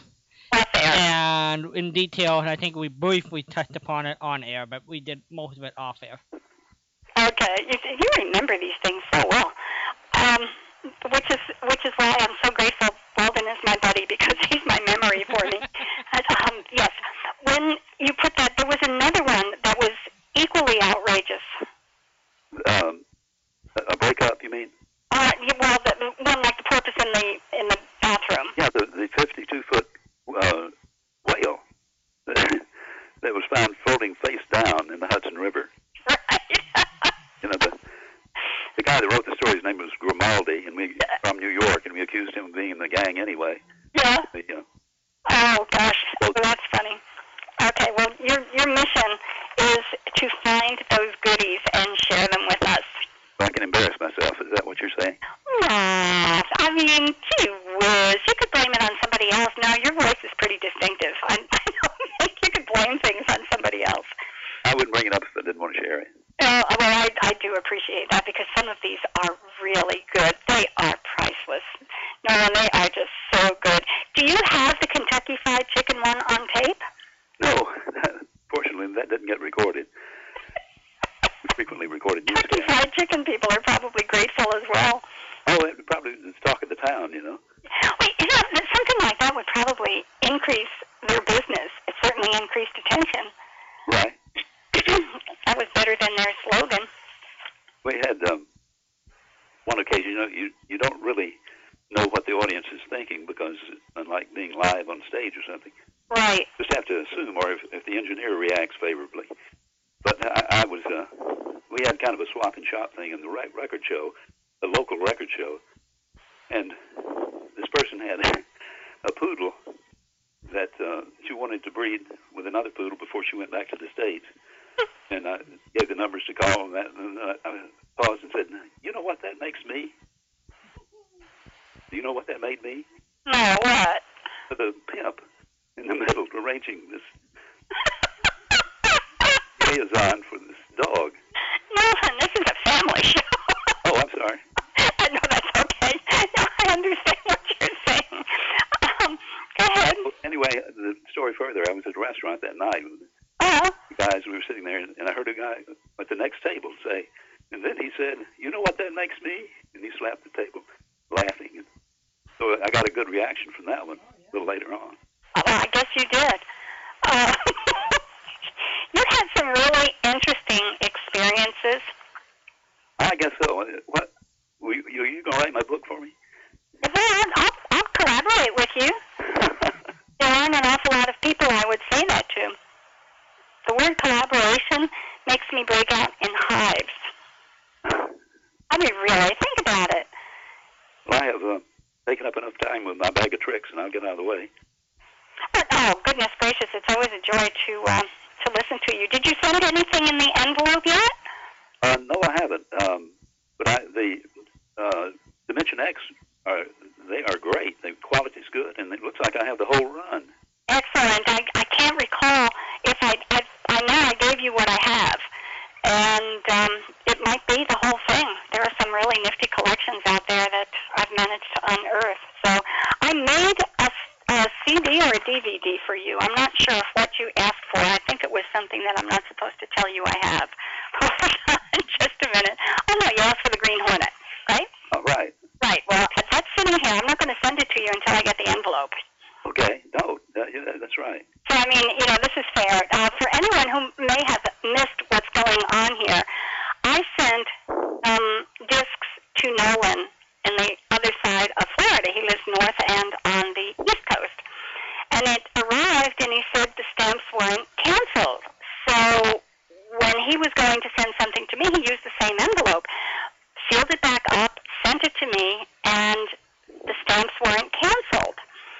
So when I had something to send to Nolan, I opened the envelope, put it in there, sealed it up, put it back in, and it arrived at Nolan's, and the stamps are still not canceled. So he's going to return the envelope to me, and we're not taking any bets on how long this is going to go, but so far this will be the fourth trip for this envelope. This is cool. Okay, guys, we will be in touch, and we'll be listening. Okay, Nolan, thanks for calling. My pleasure. Bye-bye. Bye-bye. And you can give us a call, too, at 714-545-2071. Tell us about your pet. Did you have a pet when you were growing up? Alvin had pets. I had plenty of pets. Yeah, you had a lot. I had a lot of pets. Had a cat that ate the canary? Yeah, well, let's see here. I had a cat who ate, ate quails. I have, if we were talking about dog stories, we had Pucky, because I really couldn't pronounce puppy, and Thomas. Thomas was a toy miniature poodle, and he really thought he was a big dog. So one time, a neighborhood friend came over with the German Shepherd, and at the front door, and here comes Thomas charging at the at the German Shepherd, and the German Shepherd picked Thomas up by the ear, shook it, and dropped him. Ooh. Yep. So that's one of the stories that I remember. Hello there, call. You are Patricia. Good evening, good evening, good evening. Good evening. President, how are you? Oh, Okie dokie. Regrouped, thankfully. Good. Went to the Jersey Shore today, and that seems like it's always home to me, Jersey. I'm a Jersey girl, so Jersey is always home, and the ocean always brings me refreshment and just, sitting there watching it. And How big of a drive is it from your place down there? About an hour. That's a pretty good drive. Yeah. That's a good drive. You go across the Verrazano Narrows? No, that's going to Manhattan. I go across I could go across the Goethals Bridge, or I could go across the Outer Bridge crossing. Okay. I would have guessed longer than that. Well, I'm glad you had some good fun today. It was gorgeous weather today. Absolutely gorgeous. And so we just played in the arcades, and built up our points and came home with a nice roaster oven. And Serious? Good for you. How much playing did you have to do in order to get enough points to get your oven? What we do is we go at different times and we save our points and just build and build and build them. So you can't really break it down. Okay. I was thinking this was a one-day deal. You must have started at like 6 o'clock in the morning and you just got home. Oh, no. We go at different times. Yeah, we don't go at all during the summer. Huh? We don't deal with the young kids because during the summer it would take 2 hours to drive down, 2 hours to drive back, and that's a 4-hour round trip. So, I can get on a flight and go to Vegas for 1 more hour. But, no, so we don't deal with the crowds and everything down at the Jersey Shore, especially since the shore of the Jersey Shore is down there. We stay away from it. So after Labor Day, when all the kids are gone, when kids are back at school, the teens are back in college, everybody clears out. It's senior time. It's like, something similar happens here after season. We have winter residents and, of course, tourist season where it's just frenetic. You can't get into restaurants. You have to stand in line. The grocery stores have extra personnel on the cash registers just to keep the lines from backing up. And after Easter, when most of our winter residents have gone home, it's like a Nerf ball. Somebody was squeezing a Nerf ball and it suddenly goes poof, and everybody comes out. So for at least 2 or 3 weeks, it's almost as busy because people who have been cooped up for the entire winter are now able to go out and have dinner or, get to places without having to wait in line. So it's like you go out and play and other people get to go out and play at the Jersey Shore when vacation time is over. It's ridiculous. It's totally out of control. The New Jersey Shore is bombarded. Besides the regular tourists from around the United States, some even come in from Europe, but it's out of control. So just driving there, you're in bumper-to-bumper traffic. It takes you twice the time to get there, twice the time to come home. You're banging into wall-to-wall people. So we just don't even venture out there during the summer at all. We wait until after everybody's gone, and then it's like, so nice to just spend the day or just a couple hours and regroup and refresh yourself mentally and spiritually, because that's what the ocean does for me. It's a wonderful thing. So I heard you were talking about pets and what kind of pets we grew up with. You grew up with? I grew up with, oh my gosh, my first pet was a blue jay that got hurt, and I picked it up and brought it in the house, and my grandmother put it in a cage, and I fed it with tweezers, bread dipped in milk, little pieces of bread dipped in warm milk, and fed it, and the next morning it died. Oh, no! And then, crash into the window type things? No, it didn't happen that way. It was hit by a car. It wasn't bleeding, but it must have had internal injuries. But I ran into the middle of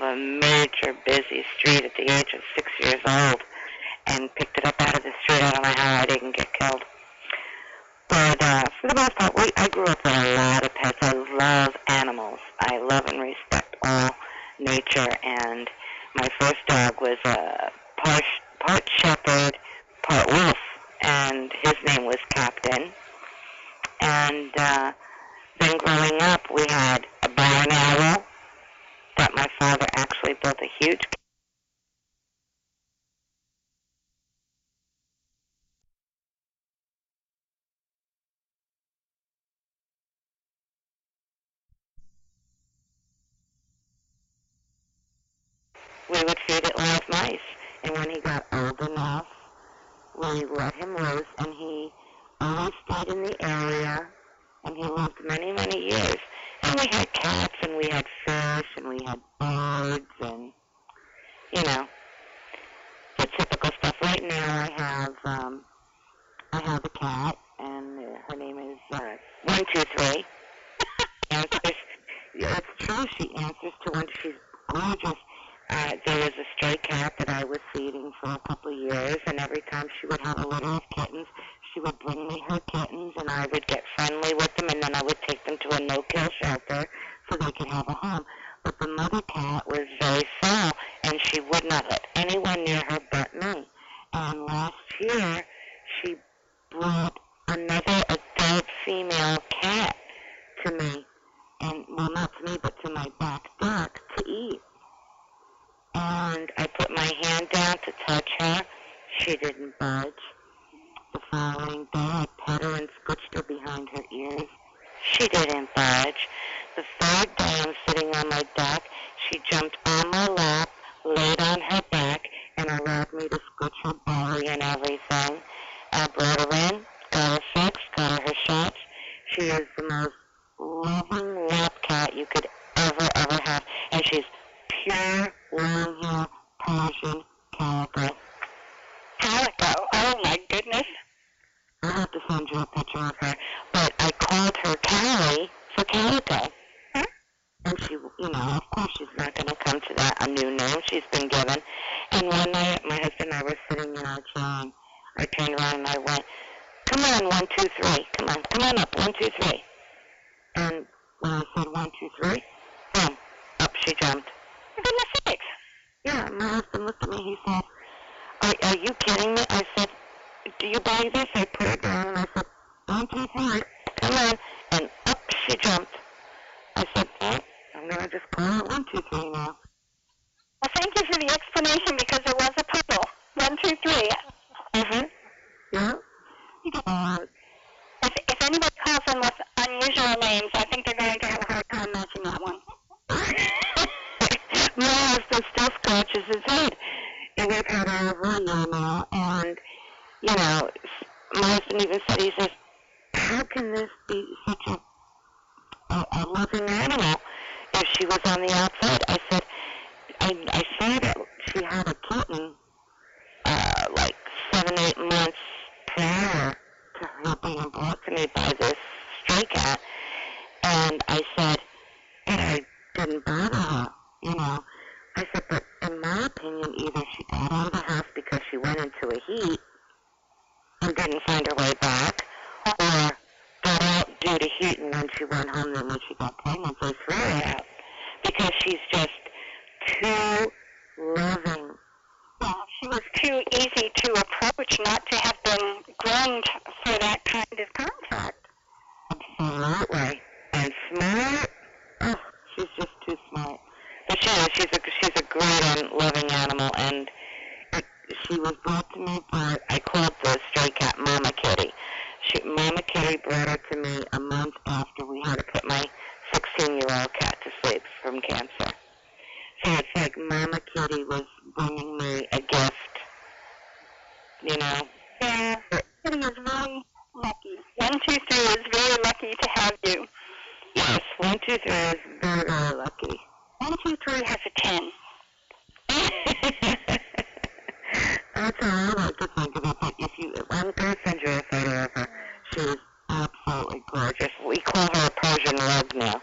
I am a kitty person, so I will really appreciate a picture. Do send one to me, would you? Yes. She's, when I brought her in, and got her fixed and everything, she only weighed 7 pounds.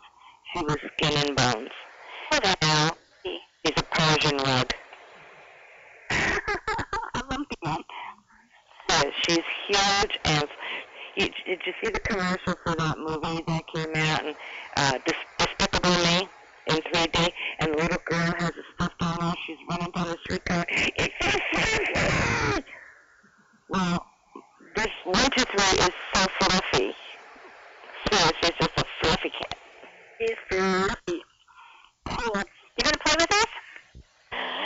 What are you playing doing tonight?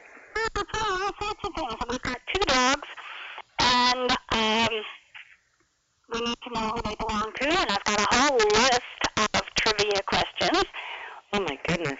What would you like? Oh, well, hopefully I can answer a dog question. I like dogs, but I love kitties. Okay, well, here's a doggy question for you. We need to know who these dogs belong to. A dog named Bullet. Who did Bullet belong to?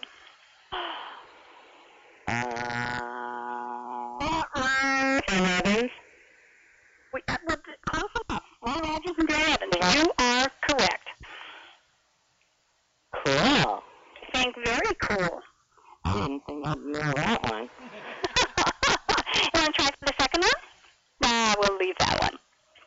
We do have a second one. For anybody else who wants to call in, we need to know who Sandy belonged to. Oh, I know that one. Yeah, so I started out with the harder. I'm going to let somebody else answer it. I do know who it is, but I will allow someone else to win things. Okay, I'm going to mark... We can add another dog, Patricia, to the list. For what? Let's add another one. Another dog, Yeah, okay? let's put Ty. Who did Ty belong to? I know that one. I bet I know. All right, good. So we'll put that one down on the paper on the way. We'll let somebody take a shot. Who did Ty belong to? Tig. Uh-huh. Tig. Okay, we can do that. Okay. Is that coming from the thing I sent you, Lance? No, I just thought about it. But, just happened to hit. Oh, I thought that piece was really cute. It was. I was looking at that, and I got about 7 out of 15. That's not too bad, you know. I mean, not too bad. You did really good. Now, if a question from the 40s, in the 40s, I probably would have had 7 out of 15. That's not good enough for Walter. But the 60s, I felt pretty good about that. You did us. All right. Well, you know, me, I'm older, so I got them all. You know, I've been around here longer. I'm good. Let me see what I've got for Madam President here. You know what I wanted to tell you, Walden? Yes. A neighbor of mine bought a new home in New Jersey, and they moved out of their home across the street from me. And occasionally they would come back and throw things out. Right. Now, I never go and take someone else's stuff when they put it out. Uh-huh. But my other neighbor came up to me and to my door and said, Lucy, you have to go across the street to Betty's because you're not going to believe what they just threw out. So I went across the street and they threw out boxes upon boxes of albums and Yates. The bulk of them never even opened. Oh, my word. Oh, my. And in the collection yes. is a WC filled album. That's pretty good. That is amazing. Wow. Did you bring them all home? Did you take all of them? Is the Pope Catholic? Oh, I apologize. Silly me. Is the Pope Catholic? I couldn't carry them because of my back. Right. Yeah. But my neighbors. Marshal the troops. And it was like,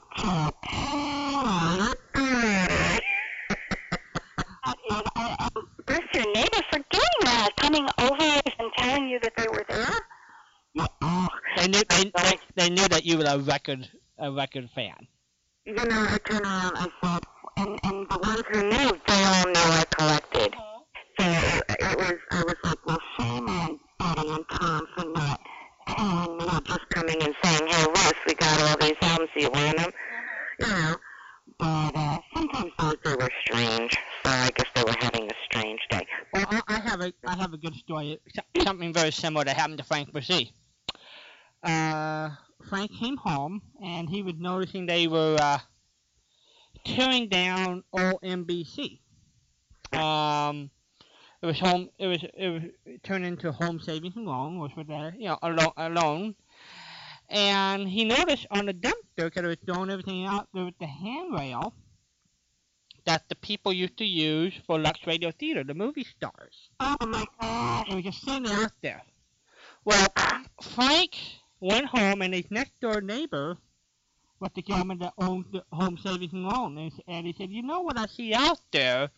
It's this handrail where all the movie stars held on to do the Lux Radio Theater show back in the 1940s and 50s that Cecil B. DeMille designed. And he said, do you want it? Yes. So Frank went back to the construction area, picked up the handrail, brought it home, and got it appraised for guess how much? I wouldn't even be able to put a price tag on that. Patricia, any idea what it might have been appraised? Or a little simple handrail. I wouldn't even guess. It's in the thousands, but I have no idea. Right. How much was it? $250,000. Oh my gosh. But do you know what I have? I have a microphone from CBS. Oh.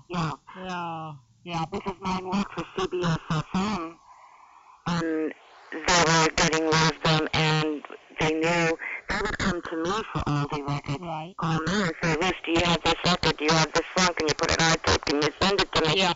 And because they know how much I collect. And I've done that for all of them every time they asked. They turned around and gave me one of the CBS original microphones. Wonderful. Because I think in the open market, I think those are worth about $1,500 a piece. So those are good things to have. And, you know, it's right amongst my radios. And that's the limit of my music room. Has shelves, and on the shelves are different radios from different eras. Now, what's the earliest radio do you have in the room? It's the cathedral that sat on the table. Okay. But my ultimate purchase one that I really would love to find is one of the ones I grew up with. My father had in our bedroom. He had it was on the floor and came up very high. And of course it was only AM. There was no FM. And it was with the tubes in the back. I am dying. I mean, not that I could afford it, but it would be my ultimate thing to own. Where would you find it? Have you found it? Oh, I found one. But in Pennsylvania, on a trip to Pennsylvania. But the only thing is, if I were to be able to afford it, they didn't have extra tubes to go with it. If tubes go, then you can't use it. You can't play it. One of our listeners who called in for the first time a couple of weeks ago, I think it was Cliff. Right. Was it Cliff who collects the radio? Yep, he has 300 of them. So he must have a source for tubes. I think there's a place on the net that actually still holds on to old tubes and resells them. Well, there used to be a place here on Staten Island that used to have the tubes and everything, but they've gone out of business in the past 3-4 years, and since they've gone, I have not known any other place to be able to get them, because I do have a Philco table model that has tubes. Wow. And I will not play it around because I just, if it should run, if the tube should go, I would be crushed. But I have if I were to sell every item in my music room, I could buy myself a beautiful, nice home on the beach. You know who there's a great story that Frankie Lane is told about Frankie Lane. I don't know, most people knew that he was a coin collector. Wow. And when he was in Vegas, he used to get paid $5,000 a show. Well, to kill time between show, he and his wife would actually get paid in silver dollars. Wow. So what they did, they would sit in a room and go through the silver dollars, and he would pick the valuable ones and turn the rest back into his, into the checking account. he collected enough silver dollars when he cashed it in. He bought his house in San Diego. Wow. There you go. Yeah. What a great story. Yeah. I've got a coin that when I first met my husband, he had already had a ticket to go to Vegas, and he had an extra ticket. Someone backed out, and we had just started dating. So he said, if you can go, you want to go? And he's like, got the extra ticket. It wouldn't cost you anything because I've already got the extra ticket. So we went, and I played this one machine, and this $10 Eagle coin came out. I didn't even know I had it. But it's in a case and everything. And I have not taken it out of the case. I will not let go of it. But it's a Gold Eagle $10 coin. Wow. Huge, this thing. So what record album do you have, Lucy, that's your prized possession? The one that you would, if you decide, I'm going to sell everything but. It would have to be my collection of anything that's autographed. Okay, but I want just one. What's one? One. Just one. Oh, God. My Little Richard on Specialty album. Specialty 78. One of the very best concerts I ever saw with him doing it. He's definitely a showman of showmen, especially in a live concert. I saw him, and it was wild because he was at Madison Square Garden, and my husband and I had, fortunately, I won tickets from CBS FM, and we had gone, and the only reason I even wanted to win these tickets was because they were having Jerry Lee Lewis and Little Richard amongst B.B. King and everybody else. So, who doesn't want to go and see the two pianists battle it out? So, to have his Specialty 78 autographed for me, that is my ultimate. That was my ultimate. So, I have many, many collectibles. I have many, many autographed 78s, 45s, albums, CDs. I have a bulk of them in frames, on the walls. But that Specialty 78 Little Richard autograph, no. I would never, ever let that go. The one. Yeah, kill me first. Okay, we'll let you keep that one. But the rest of them, all my Brenda Lee's and that are autographed and everything, those I could let go. I could let go of everything, but that's that one Specialty. No, I won't. That's original label, 78. No. Can't let that go. And it's in mint condition. I protected that baby, found it at a yard sale, paid 50 cents for it, mint condition. You remember years ago they kept their 78s in an album. Right. And I had a habit of going to yard sales, and I would find the records, and I would literally sit on the ground and go through them one by one. And this woman had this album, and in it were, in all mint condition, it must have been her father's collection, but all in mint condition, there were Mario Lanza, Andrews Sisters, Bing Crosby, there was Bill Haley and the Comets, there on Specialty label, there was Specialty Little Richard. And I just sat there and for 50 cents I bought that album. Oh my word. The whole entire album book. Oh my. Very nice. But he was really cleaning house. Yeah, I've been very fortunate. I've managed to just step in it for some reason whenever it came to looking for, collectibles. Sure. For dirt cheap. But, anyway, did you get the mail cards, Patricia? I have mailed those, so she'll get them probably Tuesday. Okay. Yeah. Right. So, tell me, I know what I wanted to ask you, Patricia, since I named the doggy. Do you have... How much is that doggy in the window? What? Command performances. I don't think I can get them. That's what I would love to have. Command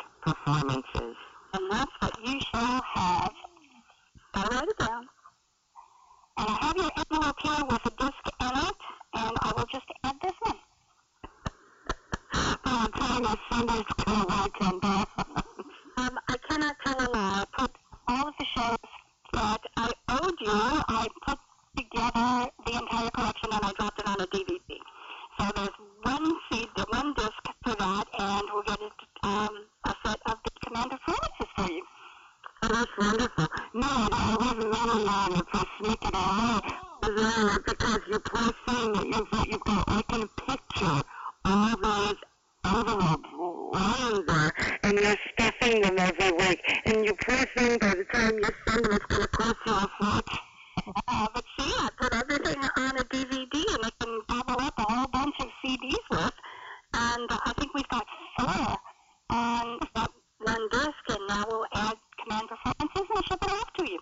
Yeah, someone told me to use DVDs instead of CDs. You fit a lot more on them.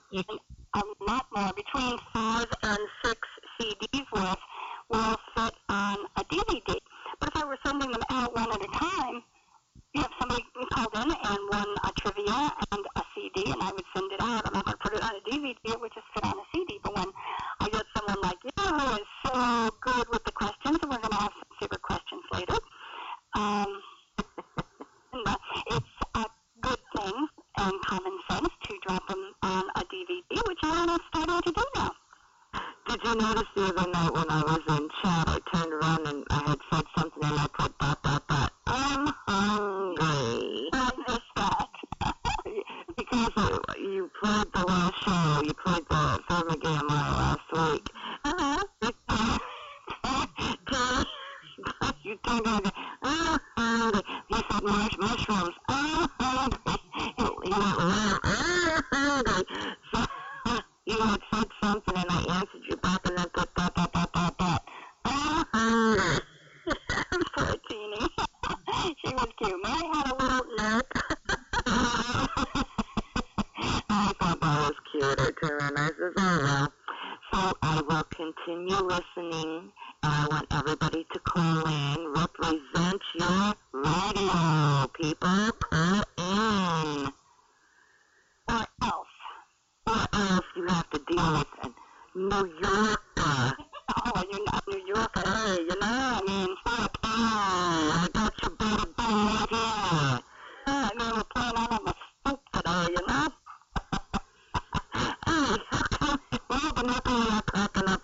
Actually, I'm just going to stay in shock listening to 2 New Yorkers do New Jersey accents. So what can I say? Oh, please. You know, I'm a California kid. I mean, that's just a foreign language over there, you know. Let me tell you, when I married my husband and moved to New York, believe me, it was total culture shock.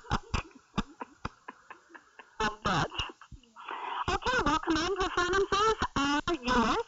I will go get them, and you'll have them. Thank you, and I will continue to listen, and if I'm awake when if it happens like last week, which I hope it does. Yeah. Means you're getting up there in numbers, and I'm really rooting for you guys. But if you don't, then that's okay. But if I'm awake when you play it, and I'll call in. All right. I'll give someone else a chance first, but then I'll call in later. Good soul. Yeah, great. Good soul. Have a good night. All right, Bye-bye. Bye-bye. Bye-bye. There we go.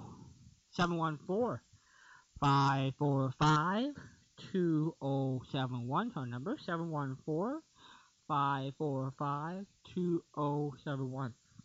If you like any other questions, you can call in and change the topic. You know, if you want to talk about something, we're open to that. With saving pennies the way they did in World War II, and we wound up with pets. And school experience. And Patricia has a school experience that she wants to share. Oh, goodness gracious, my school experience. I thought about it after we hung up last week. My high school, for the first 2 years, was in an old building. It was magnificent, but not, it was not something that you would refurbish by any means. It was huge, and it was probably a boarding school at one time. But it had ceilings that were probably 12 to 14 feet high. I mean, it was enormous. It had a huge oak staircase and closets that had rolling or sliding doors, but they were also 10 or 12 feet high and thick and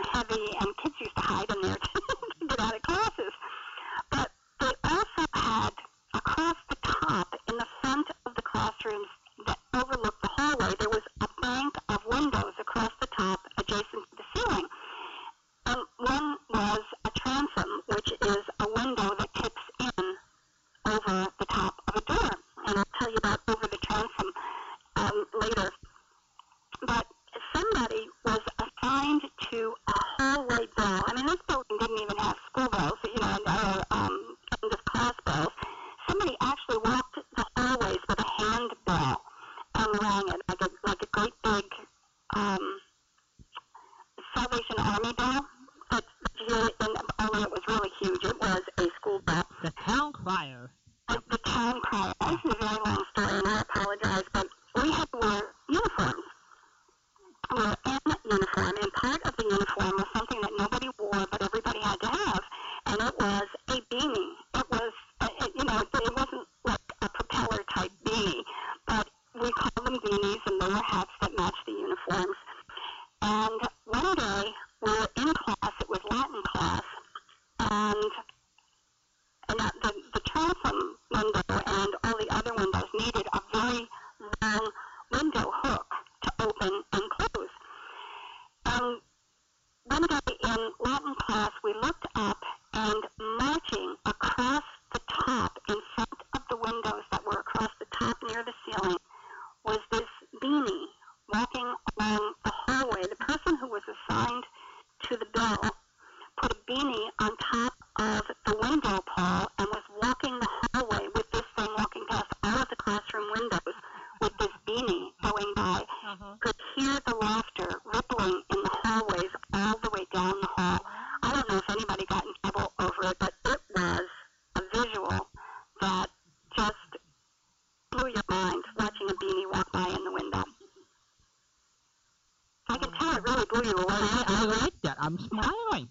I'm smiling. I know you're smiling. But that was a fun story in the middle of Latin class, with the teacher's back to the wall and the beanie walking past her in the window behind her.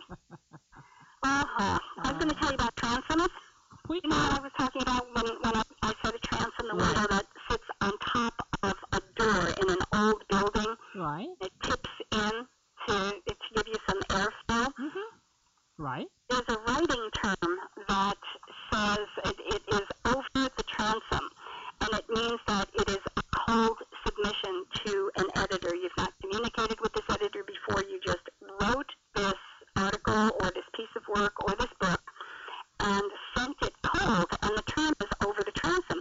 But it actually has roots back into the late 1800s when writers would wait for editors to go home and go into the building and literally throw their manuscripts over the transom from the hallway. They would stand on the hallway and throw through the window at the top of the door, and it was called the transom window, and they would literally throw their manuscripts over the transom, and that's where the expression submitted over the transom came from.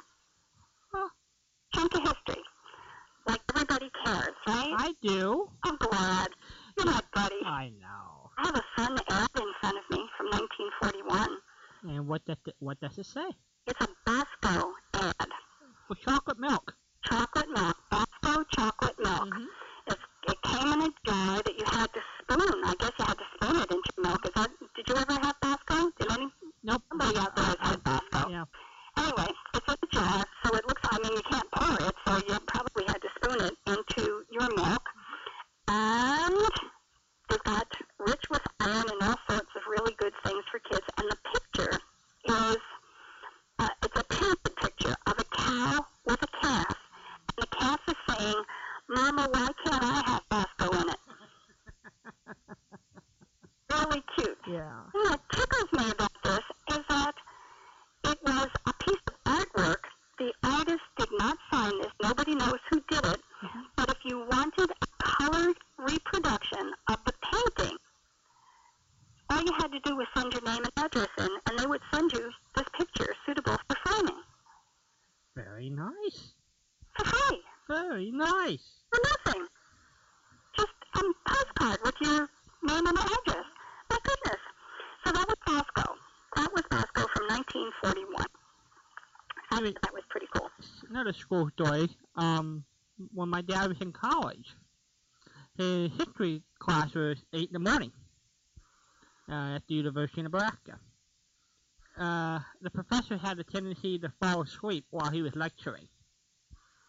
So he would lecture a while, doze off and start snoring. In about 15 minutes, he'd wake up and keep on lecturing. And the added point that what the kids did, they just opened the book and read until the professor woke up. But that was a normal routine. This is not an education. No. This is something he paid for. Yep. And then in my mom's college class, her history professor was a hoot. He walked in, talking about every subject under the sun just for history until the last 5 minutes of class. He always had all his history notes at the library, test, or way you could study. But he said for the other 50 minutes of the day, he would re-roll and give everybody funny names. And he said the funny thing is my mom at this time was going to college with her mom. Both my mom and her mother went to college together for the last 2 years. My grandmother was so young when she graduated from high school, that they sent her off to college for a couple of years. The family did, and she got married. And then when she became a widow, the one day she decided to go back to school. And so the last 2 years, my mom and my grandmother were classmates together. Isn't that a hoot? And so the talk of the campus. Yeah, so the professor knew that my grandmother was named Mary Ellen. And he would always make up funny names, and it drove my grandmother nuts. The professor said, Mary Ellen from Tuna, Nebraska. Tuna, different crazy things. I mean, the professor would walk in citing Casey at the bat, or walk in with a German hat, or some crazy thing. But he said once he got down to business, those last 5 minutes of every class, that's when he really lectured and poured in all the notes. But thank goodness you had all the notes in the library. That way you could prepare to take the class. 5 minutes. Yes. Okay. There's something wrong here. I'm not sure what it is, Logan, but there's something wrong when you get 5 minutes out of a class. How long was the class? Probably about an hour, 45 minutes in a class. Yeah. Okay, and 5 minutes of teaching. 40 minutes of entertaining, 5 minutes of teaching. Yes. But those 5 minutes were priceless. I guess. I guess so. They were irreplaceable. Yes. Maybe that's a good term. 714. No, it could not be duplicated. That's I'm sorry. right. Go ahead.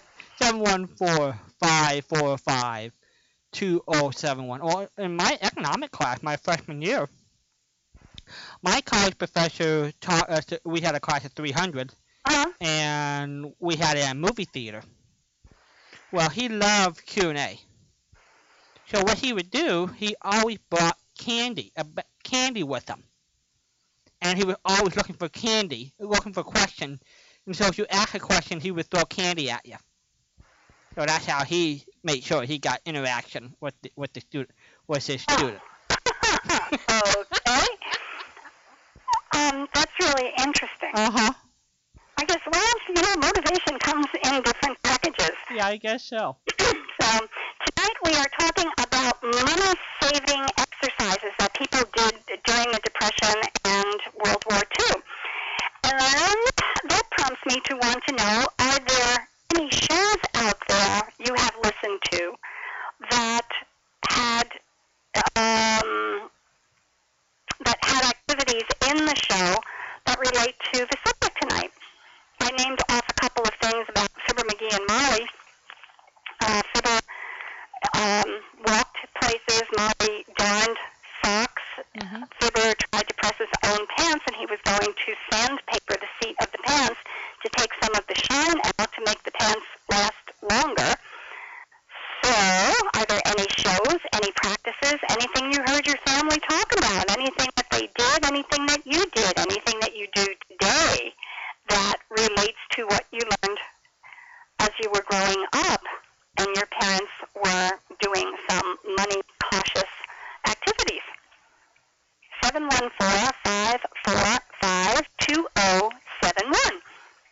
All right, here's 2 more trivia questions for everybody to ponder about. Do I know the answer? No. When you pause, the answer is no. Go ahead. Okay. Patricia just asked about Jefferson and Jackson Day. Okay, I think we should flip it on the other side. I want to know who was the first candidate to run for President of the United States as a Republican. And I also want to know who was the first Republican elected as President of the United States. 714-545-2071 is our number. Republican as a Republican, Yep. not related to the older party. Not to the Whig or whatever, yeah. Lincoln? Lincoln was the first Republican president. Correct. So that's in 1860. Right. So who was the first Republican to run as a Republican? Uh-huh. I don't know. Okay. And I wouldn't even take a guess. It's a great question, though. Yeah. I'm so happy I knew Lincoln. Oh, you're good. You're good. Listen, maybe there's somebody who can help me. Hello there, caller. You're on with Patricia. I'll help you, Patricia. This is Ralph. Hello, Ralph. Help me. Go ahead. What did you... the stuff from the Depression? Oh, yeah. Tell me. I know you've got lots of stories to tell me. Well, this is a good one. Okay. We had goats, and we had an old goat barn that was really in bad shape. But my father burned it down. Oh, my. And then he sifted through the ashes, and he took every nail that had been in the old barn and made sure it was straight, and he built a new barn. Same nails. He reused the nails. Do you know about what year that was, about what time? 39, 40. So it would have been right smack in the middle of the Depression, and good reason to reuse and make sure you made best use of everything that you had. I would say, it was probably towards the end of it. But, he grew up right through all that. And yeah. Did he pass anything on to you? Did you tell me you have a brother also? a brother, yeah, my brother's passed on, but... Right, well, so there were two of you. Yeah. And what did he pass on to you that you tended to take into your lives, and you might even use today? Well, one thing he did when I was quite young, he took me and showed me the globe of the world. And he showed me by how to read the time zones. Mm-hmm. You know,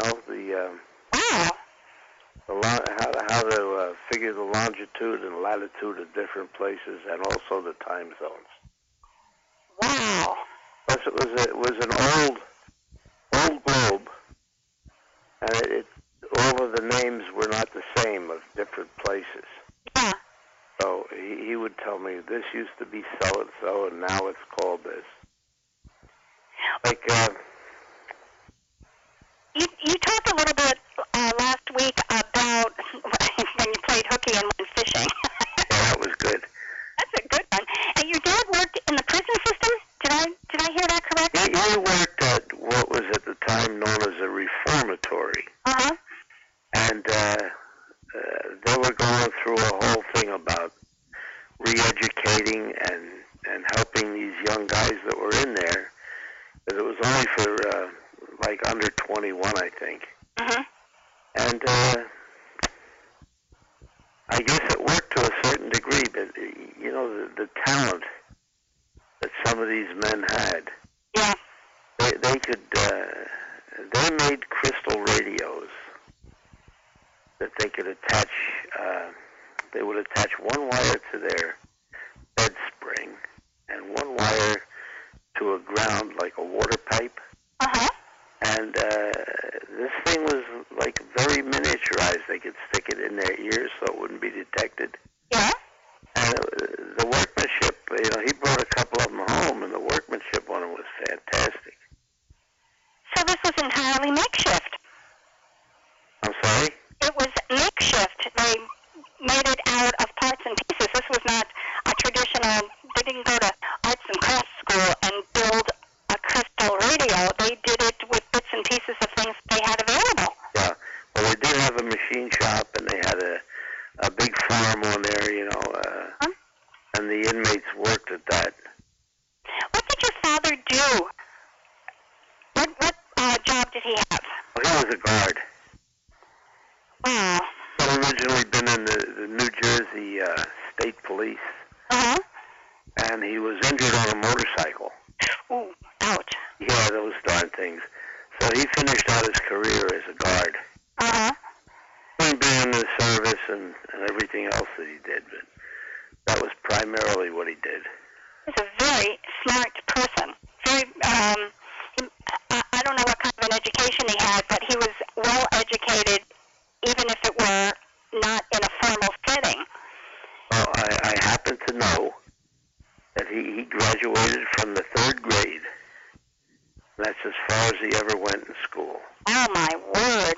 And he had 3 or 4 patents of inventions that he created with the government. What did he do? What did he make? It all had to do with firearms. He was very much into firearms. Uh-huh. And he was also, when he went back into the service for World War II, he was a gunnery instructor. My gosh, he had more than a lifetime of experiences. Yes, he did. So was he stationed in the States as a gunnery? No, World War II he spent in Oahu in Hawaii. Really? Yep, and wow. They had a big airport there, or naval air station, and he used to train all the gunners. My goodness. What years did he spend in the service? Well, I know he got out of the First World War in 1918. Uh-huh. And then he went back in 1941, and he stayed the duration. The whole thing? Okay, right through to 45. Yeah, he and my brother both. My brother was 13 years older than I. And they both joined the Navy together. Uh-huh. I remember you talked about that one night, and you and your mom kind of held down the fort while the two of them were in service. Yes, we did, yeah. Very unusual for your father. He was not a 20-year-old going into the service and being drafted. How old was he when he went into World War II? I don't know. I bet he was pushing 40. But, you know, in wartime, they made exceptions to the age limits, and they were looking for people with particular skills. Uh-huh. So, I remember normally drafted or elected age was 18 to 35, but you want to be a merchant seaman, you could get into your 40s and 50s, I believe. You know, yeah, I would say a merchant marine, yeah. Yeah, they definitely made exceptions to the rules. But, yeah, he loved Hawaii. Mm-hmm. I'm surprised he never went back. He spent, I would say, 4 years straight in Hawaii. If he had an opportunity to move his family to Hawaii, would he have done it? I don't know that he did have I don't think the opportunity existed. If it were there, do you think he would have gone up? I think he would have liked to. But, you know, we never spoke of that. Yeah. Yeah. You know, travel was funny. Travel was so restricted. My mother and I went to, when he first went in the service, he was in Pensacola, Florida. So my mother and I went on a train from New Jersey down to Pensacola, Florida. And it was like, I don't know, it seemed forever when you're a child. It seems like time passes so slowly. But it seemed like we were on the train for 2 nights. And the whole train, with the exception of a few civilians, was all military. It was all soldiers and sailors being sent to different places. And we had to eat last after the servicemen ate. And as I recall, when we finally got to stop someplace, my mother was buying sandwiches from a man on the platform. It just had a little cart. He was selling sandwiches. We were glad to eat. we had very little chance at the dining car. Uh-huh. Rick, there are a couple of programs we listened to. One in particular was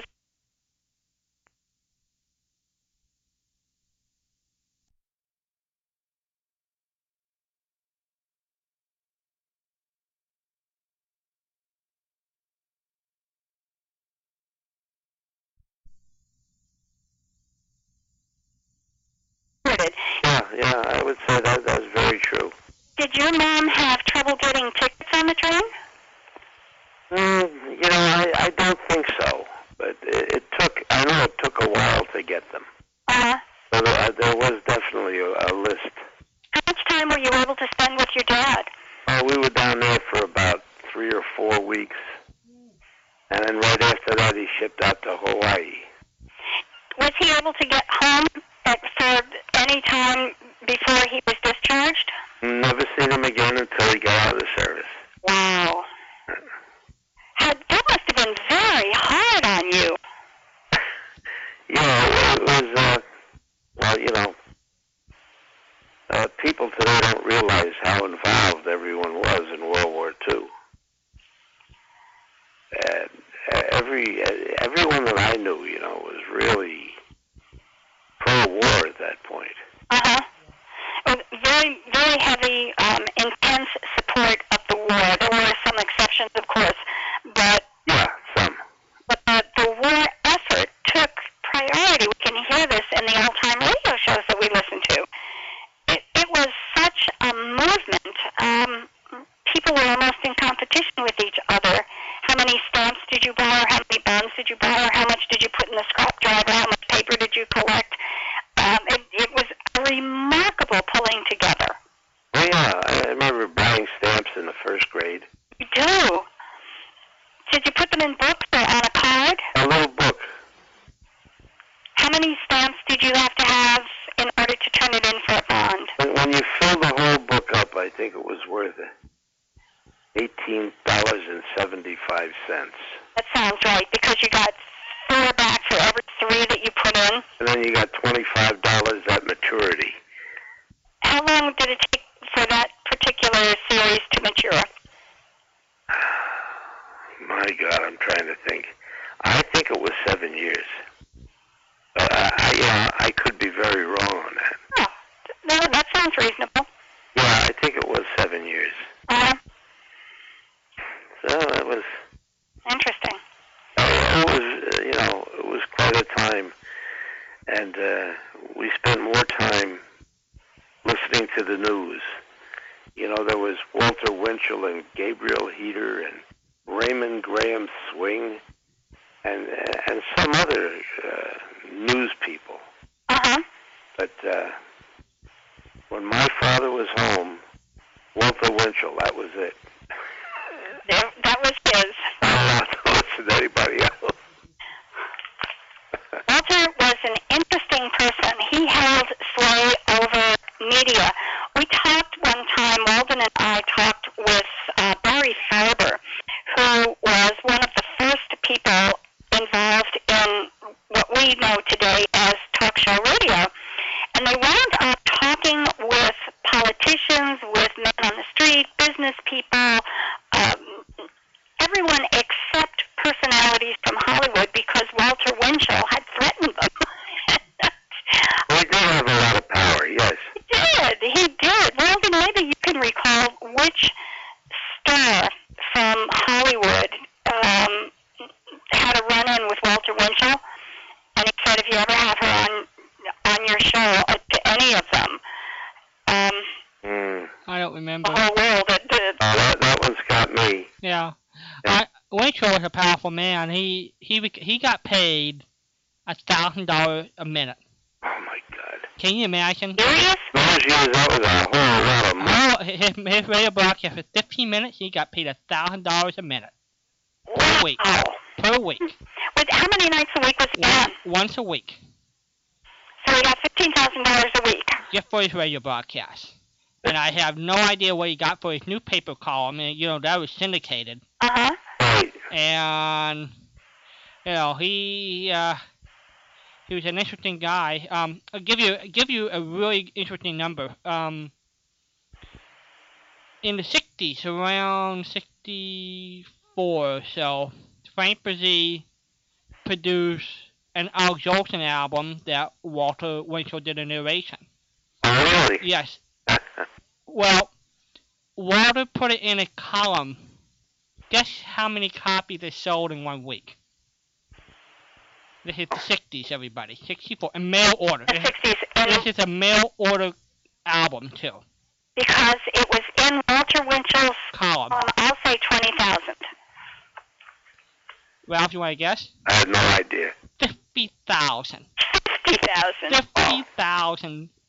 So you can see why Frank and Walter produced a few record albums together. Indeed. Yeah. So Walter Winchell had a lot of chutzpah and a lot of growl. He and Ben Burney had a running feud together. Really? Yeah. The orchestra leader, and but Winchell was something else. Yeah, he had a very distinct way of talking. Yes, and the reason why he did that.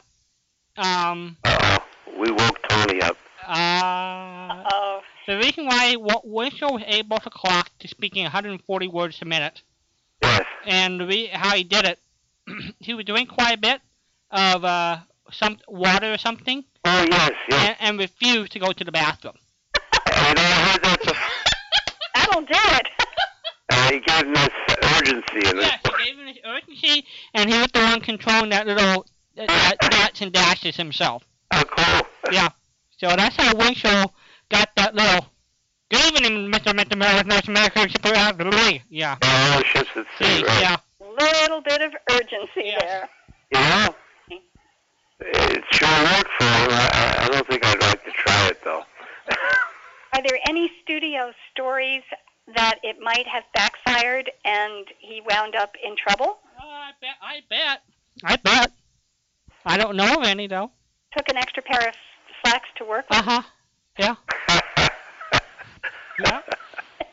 Yeah. The only one I remember getting in trouble was a guy called Uncle Don. Oh, yeah.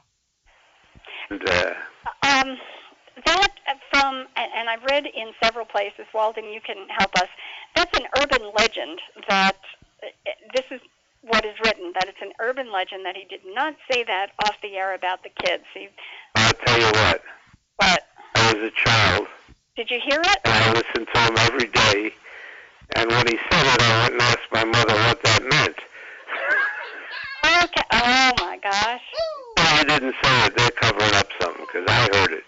Oh, my word. Okay, well, we've got it from a horsey here. You've got the horse's mouth for us. I've read on the internet that they say he never said that. Yeah. But he did. Did. Okay. Oh, my goodness. Are you going to play with us tonight? I still have your envelope here. I need... I don't know. What are you selling tonight? Well, I don't know what blows your hair back here. I've got a fair number of new goodies in here. Are you into history at all?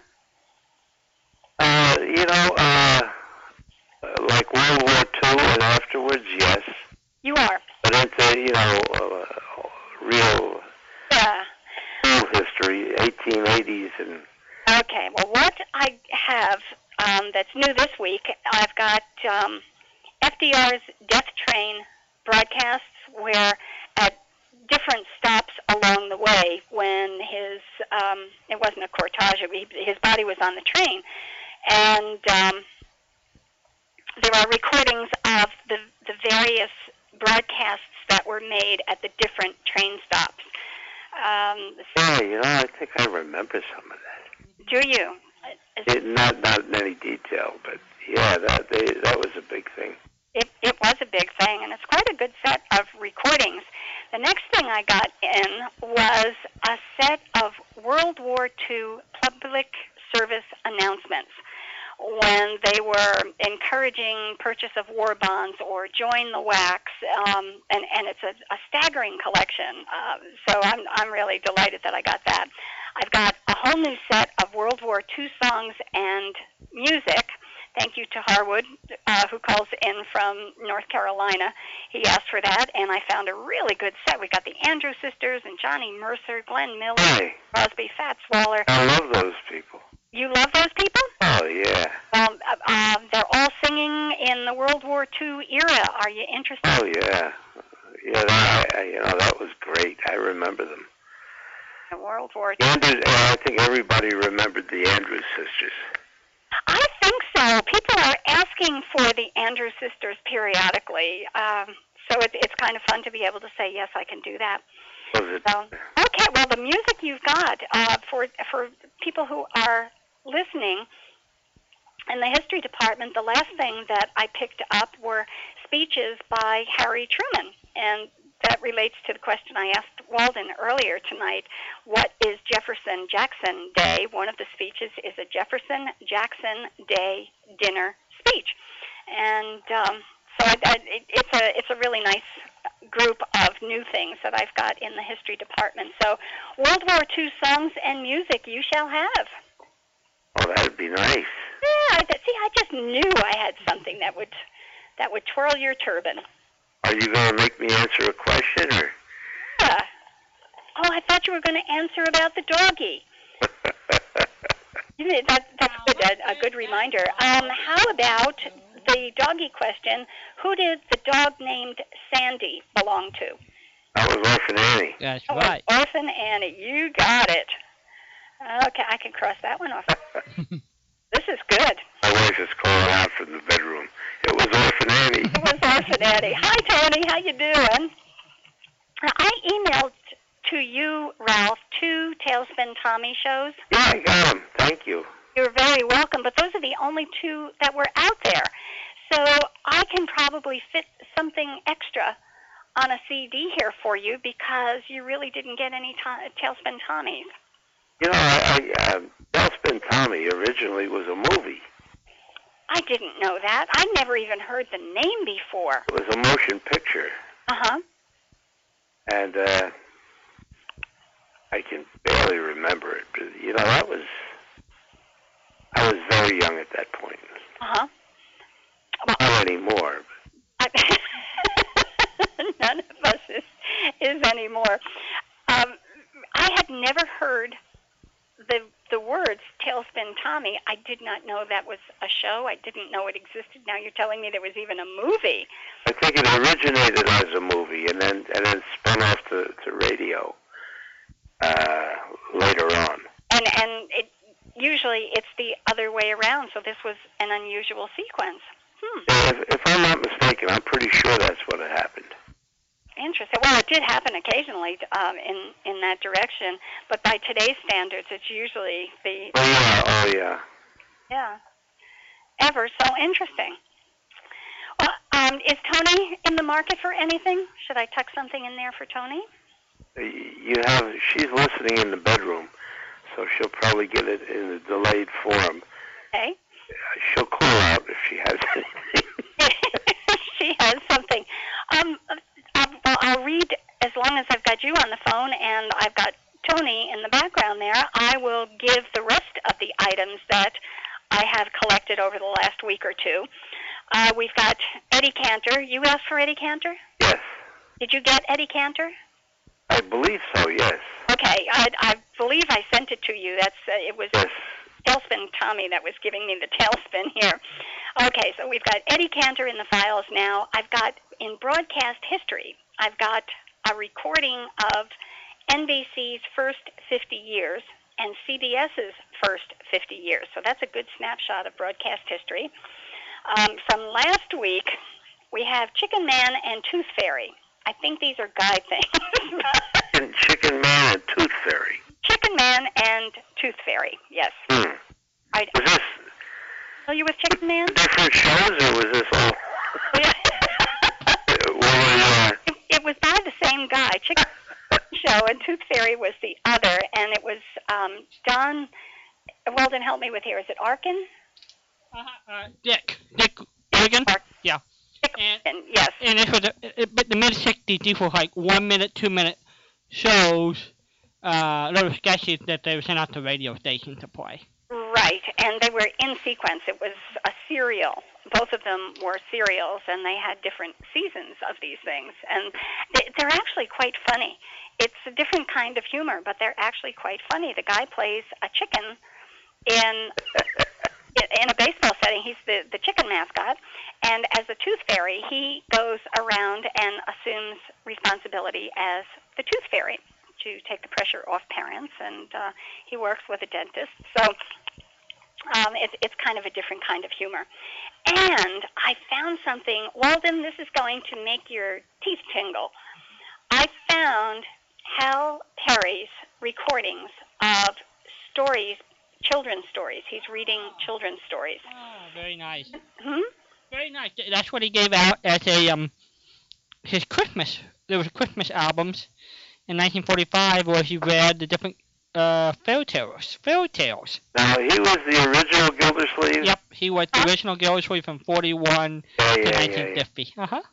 He came out of Fibber, McGee, and Molly, didn't he? Yep, that's the guy. That was radio's first spin-off show. He spun off as Gildersleeve from Fibber McGee and Molly. This was in 1946. I have a Time magazine article from 1946 about the recording that he made. Now, I've only got 2 of the 4 shows that he recorded. I've got Cinderella and Snow White and Red Rose, which is, one story. Right. White and Red Rose is the title of it. So I thought that was kind of a bonanza. Yeah, it's very good. To locate that one. Very good. And I've got a big set of Basil Rathbone recordings, narrations of Rudyard Kipling's Jungle Book and Silas Marner and the Oliver Twist and A Christmas Carol. I mean, it's a staggering collection, and all read by Basil Rathbone, whom I think is really cool. He had a great voice, didn't he? Oh, wonderful voice, and it's really well suited to the kinds of readings that he's doing. So those are kind of unusual things that I picked up in the last week or two. You've been busy. Say what? You have been busy. I have been a little busy bunny. Yes, I have been. And some of these I come across by accident. I'll be out looking for something, and there's a common word in a search, and instead of, in addition to what I'm looking for, something else will pop up. So that's how I have come across a couple of these things. Some of them I've gone out looking for, but a couple of these popped up on their own in the middle of something else. I mean, I don't know how you would get Oliver Twist with the Tooth Fairy, but I don't think those came up together. I don't know, Mike. Oh. But it's kind of an interesting collection. So those are newbies for this week. We've got a whole million squillion other shows, but those are the new ones for this week. And World War II songs is one of them, so I'm glad that's something you'll enjoy. Did Tony come up with anything? She hasn't spoken out, but she came out here and looked at me and grabbed her book, went back in the bedroom, so. Okay, well. I woke her up. I'm sure she heard me. Okay, well, when you think of something, Tony, give me an email, and I will include it in the envelope. Oh, great. Because I owe you a second show here. Patricia, I had a question. A few weeks ago, we spoke about the discs that you send me are MP3s, and that they wouldn't play in my car's CD player. Right. And you were telling me about some unit or some rig. That is correct. It's a little... loaded somehow in a zip drive. Yeah, it is, and it comes with, or you use the little thumb drives. Yes. Come with 1, 2, 4, 6, 8, and 16 gigabytes on them. And it's a little unit that snaps into the cigarette lighter in the car. Yeah. You load the little thummy, the little thumb drive. Yes. Load that directly from your computer. You load the MP3s onto this, stuff it in the little unit that's in your car, and it plays through your radio. You set this, I think it's it. Right. I got all that. I tried to find one, and nobody... You found one? No one seems to know what I'm talking about. What do you call this thing? I don't know. I'll find one on the internet and link to you, okay? That would be great. Okay. I went through this whole explanation, and you already knew what I was saying. You had told me a couple of weeks back or a month. I remember. And I went to a couple of electronic places, and they kind of looked at me like they were dumbfounded.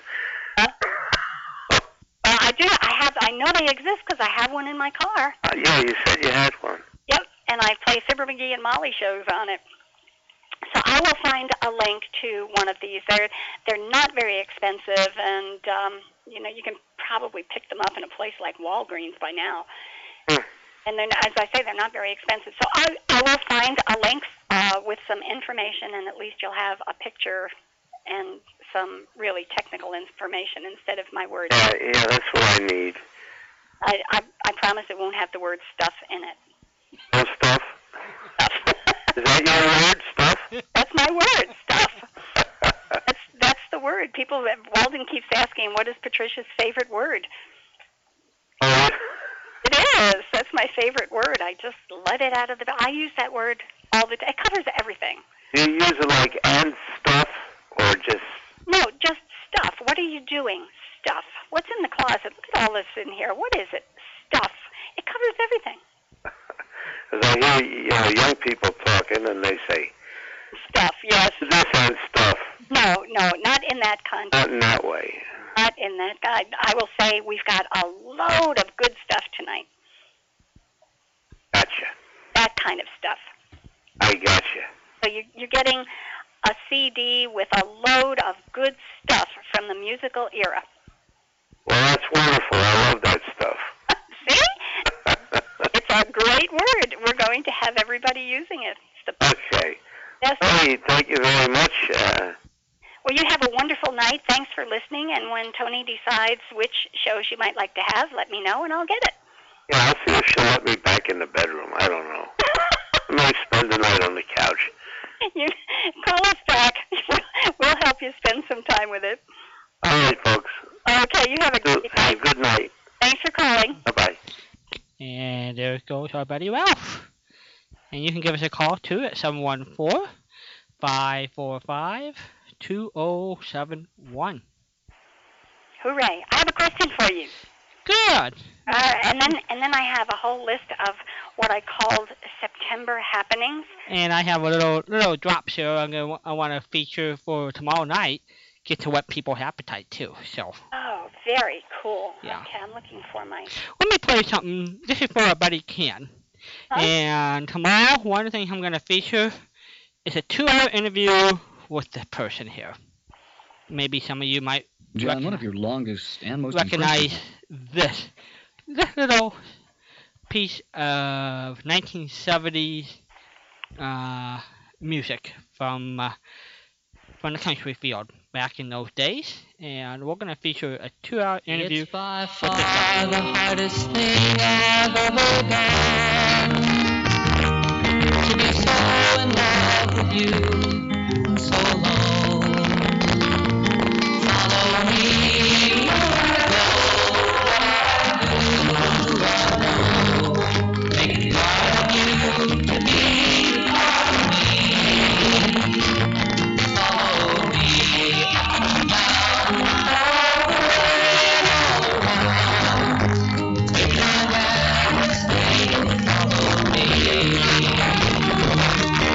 It's long been on my mind, you know, it's been a long, long time. I've tried to find a way that I can make you understand the way I feel about you, just how much I need you to be there where I can find you, and there's none else around. Follow me where I go. What I do I know. Make it part of you to be a part of me. Follow me up and down, all the way and all around. Take my hand and say you'll follow me.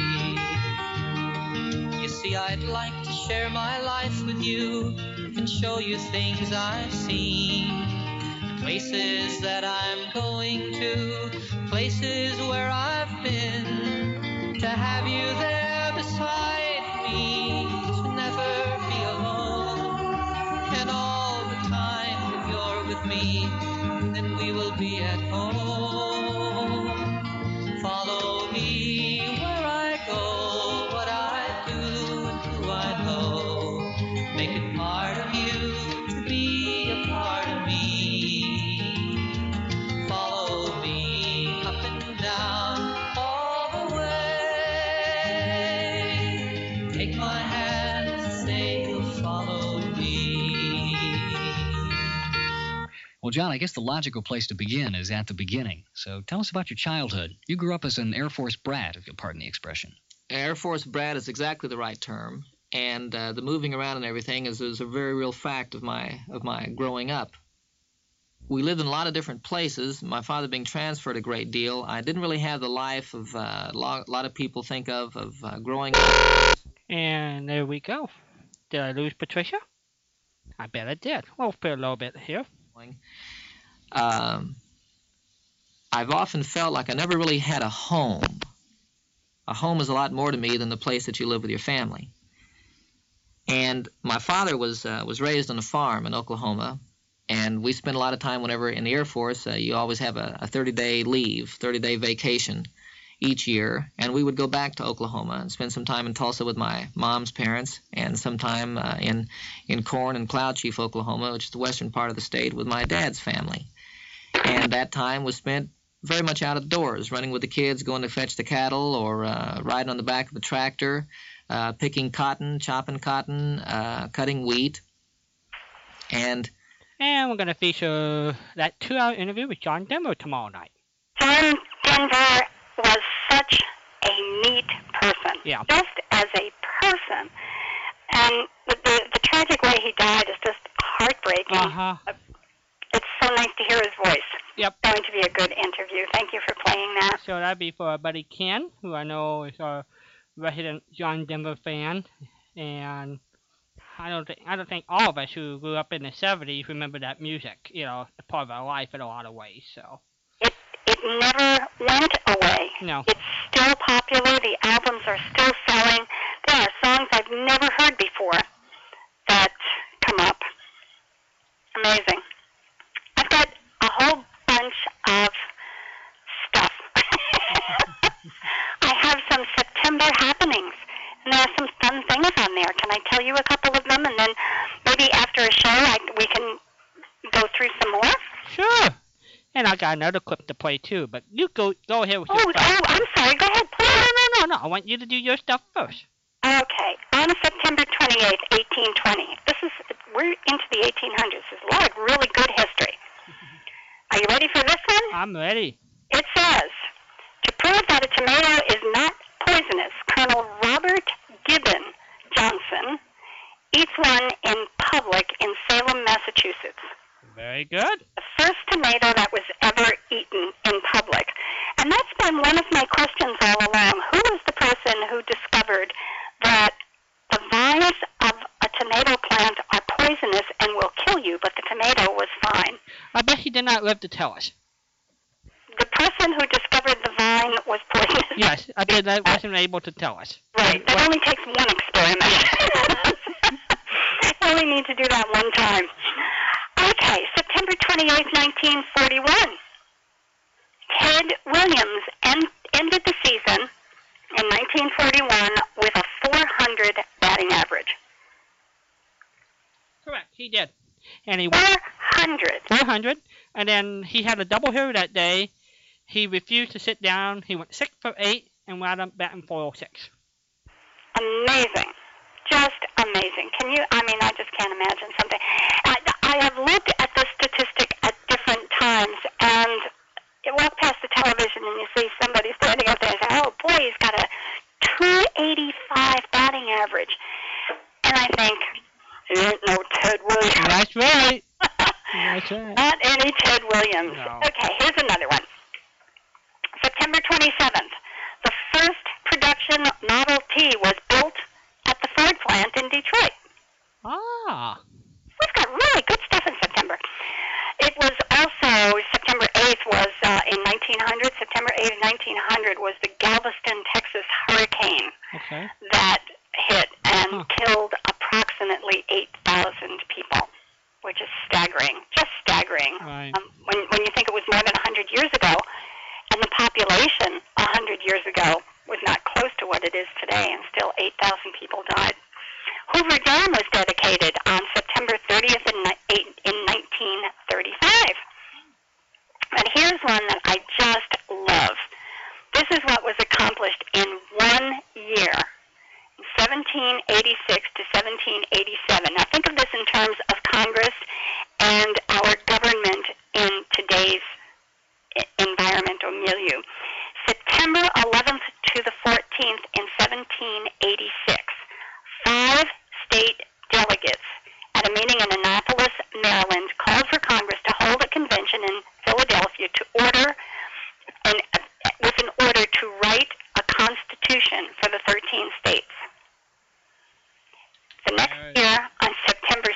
19th, 1787, delegates to the Constitutional Congress, our convention, adopted the Constitution.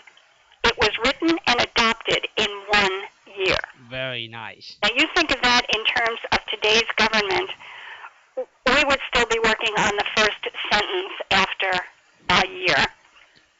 Especially after 1,000 pages. Yep. Amazing. Yep. And on September 25th, 1789, this is 2 years after the Constitution, the Bill of Rights was submitted to the states by Congress. I mean, all of this happened in a period of 3 years. It was just extraordinary. Just extraordinary. September 11th, in 1850, P.T. Barnum, I'm going to ask you this. There's a question in here. P.T. Barnum, obviously the entrepreneur, introduced the Swedish nightingale, Jenny Lind, to an American audience of 6,000. It was her debut at Castle Garden, a converted fort on Manhattan Island. I never heard of that, Castle Garden. She was a rousing success. He charged how much per ticket? 6,000 in the audience. What year? 1850. 50 cents a piece. Should we toss this out as a question? What do? How much did P.T. Barnum charge in 1850 when he introduced what was known as, or who was known as, the Swedish nightingale, Jenny Lind, to American audience of 6,000 people in Manhattan, New York? 1850. How much did each person pay? Minimum. To see Jenny Lind. So those are just some of the goodies. There are more goodies along the way. September was an interesting month for us in this country. All right, here's some more interesting facts. September the 8th, 1935, what famous singer got his start on radio? 1935? Yep. On radio. On radio. And we have the recording. We have the first recording for this person? 1935, a singer. Can't be Bing Crosby. No. It wasn't Frank Sinatra. Yes, it was. It was? Yes. He sang on the Major Bow Show for the Hoboken 4. Oh, my goodness. Yeah. He was from Hoboken, too. Hoboken, New Jersey. Frank Sinatra, I was thinking of him in terms of the dramatic, not dramatic, but the acting performances that he did on radio, not thinking of him as a singer on radio. That's really interesting. What happened to the other three singers? They went, some of them their dad ran an ice cream parlor, so they probably went back to scoop ice creams, I guess.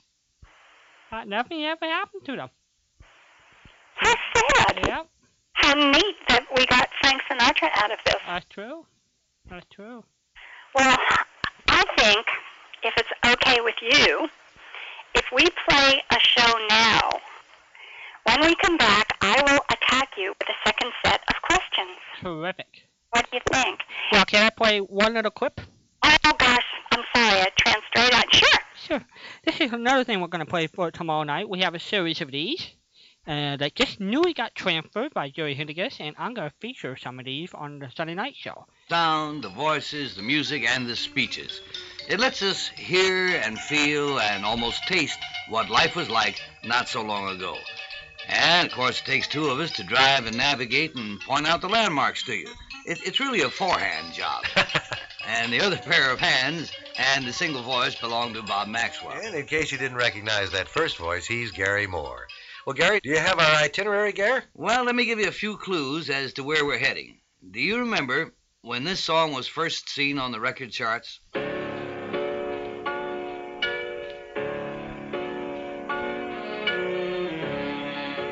Was it the same year this one came out? I like you very much. Indeed it was, but it was also a year in which many serious words were spoken. Give us the tools, and we will finish the job. Sounds like the war years. Okay, let's put an end to the suspense. Yesterday, And we're going to start tomorrow night with a series called The Mighty Memory Mobile, hosted by Gary Moore. And he did it in 1976-77. It was syndicated and especially concentrated on a year, and they traced the year with quotes and a little bit of music and a lot of stories that Gary Moore told, especially people he knew, relating to each year. Wow. So that'd be another little feature we're going to add to the Sunday night lineup. We are so fortunate to have such rich examples still with us. Yep. Through recordings and people who are associated with the shows. Yeah. We are just so lucky to have this. We are. So lucky to have this. And I can't recall what I did to you during the week. Can we play the Potted Plant show first? Is that possible? What date? That's the one from I'm sorry, that's the April 29th, 1952. And it's ready to do that. Yes? Yep. Oh, excellent. Because this is our Listen Hard show. All right. Okay. It is the Potted Plant and Pet show from April 29th, 1952.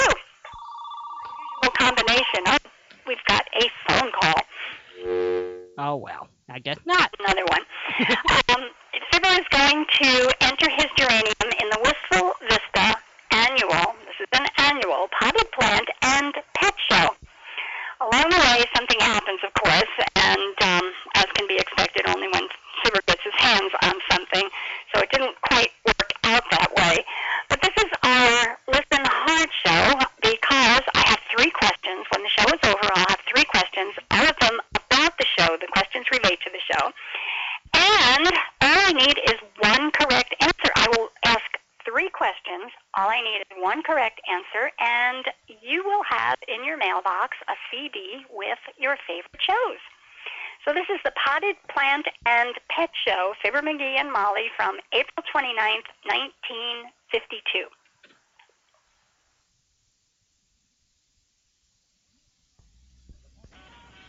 The Pet Health Program with Fibber McGee and Molly.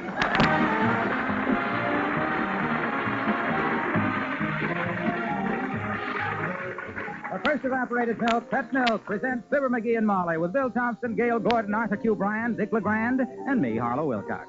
The show is written by Phil Leslie and Keith Fowler and directed by Max Hutto, with music by the King's Men and Billy Mills Orchestra.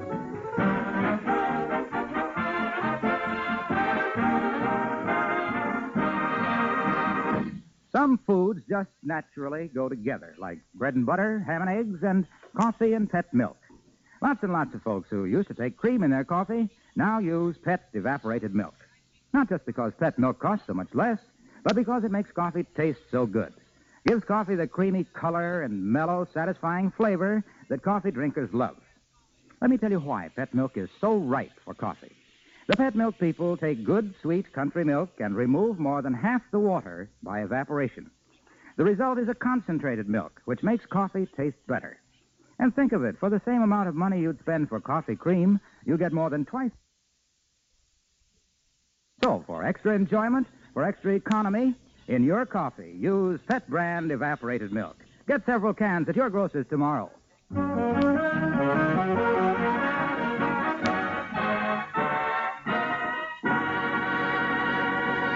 Tomorrow will be the opening day of Wistful Vista's annual Potted Plant and Pet Show. In the potted plant division will be rare begonias, gorgeous lilies, exotic orchids, and a small, tired geranium. Entered by Mr. McGee of Fibber McGee and Molly.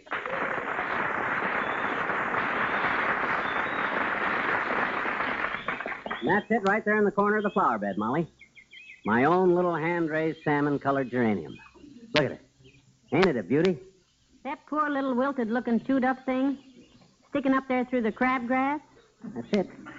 That's the little geranium that's going to cop top prize tomorrow. Oh, you happy optimist. You betcha. I've planted plenty of plants in my day, but I can say one thing about that plant that I never could say about any other plant I ever planted. What's that? It lived. Yes, if that's the geranium's idea of living. Look at it. Honestly, though, dearie, what kind of an award do you expect to win with that sad little batch of bug bait? Huh? A special vote of thanks from the neighborhood grasshoppers, could be? Oh, well. I'll admit the grasshoppers have chewed half the leaves off it, and I'll admit it ain't very big, but I'm going to take care of that. I got a terrific idea today. Uh-oh. Break it to me gently. Look, there's all kinds of stuff on the market to make plants grow, right? Right. And there's all kinds of stuff to kill bugs, right? Right. So if you mix them all together, you'll get a concoction that'll make plants grow as big as trees and kill every bug from a boll weevil to a wood beetle, right? Wrong. But I'm sure that won't keep you from trying it, right? Right. Wait till you see what I got on the back porch. I bought myself 16 kinds of plant food and 12 different types of bug killer. Going to mix them all together, add a few special touches of my own, and pour the whole mess on my little geranium. You really think that will help it? Help it, Tootsie. When that mighty mixture of mine starts to work, that geranium will grow faster than a welt on a beekeeper. I'll bring the stuff out here right now and start mixing it on account. Hello there, kid. Well, hello, Mr. Oldtimer. Hi. Start mixing what, Johnny? What you gonna mix? Oh. I'll take one with plenty of ice because a warm day like No. I was just going to mix up some bug killer, old-timer. Oh, skip it. I just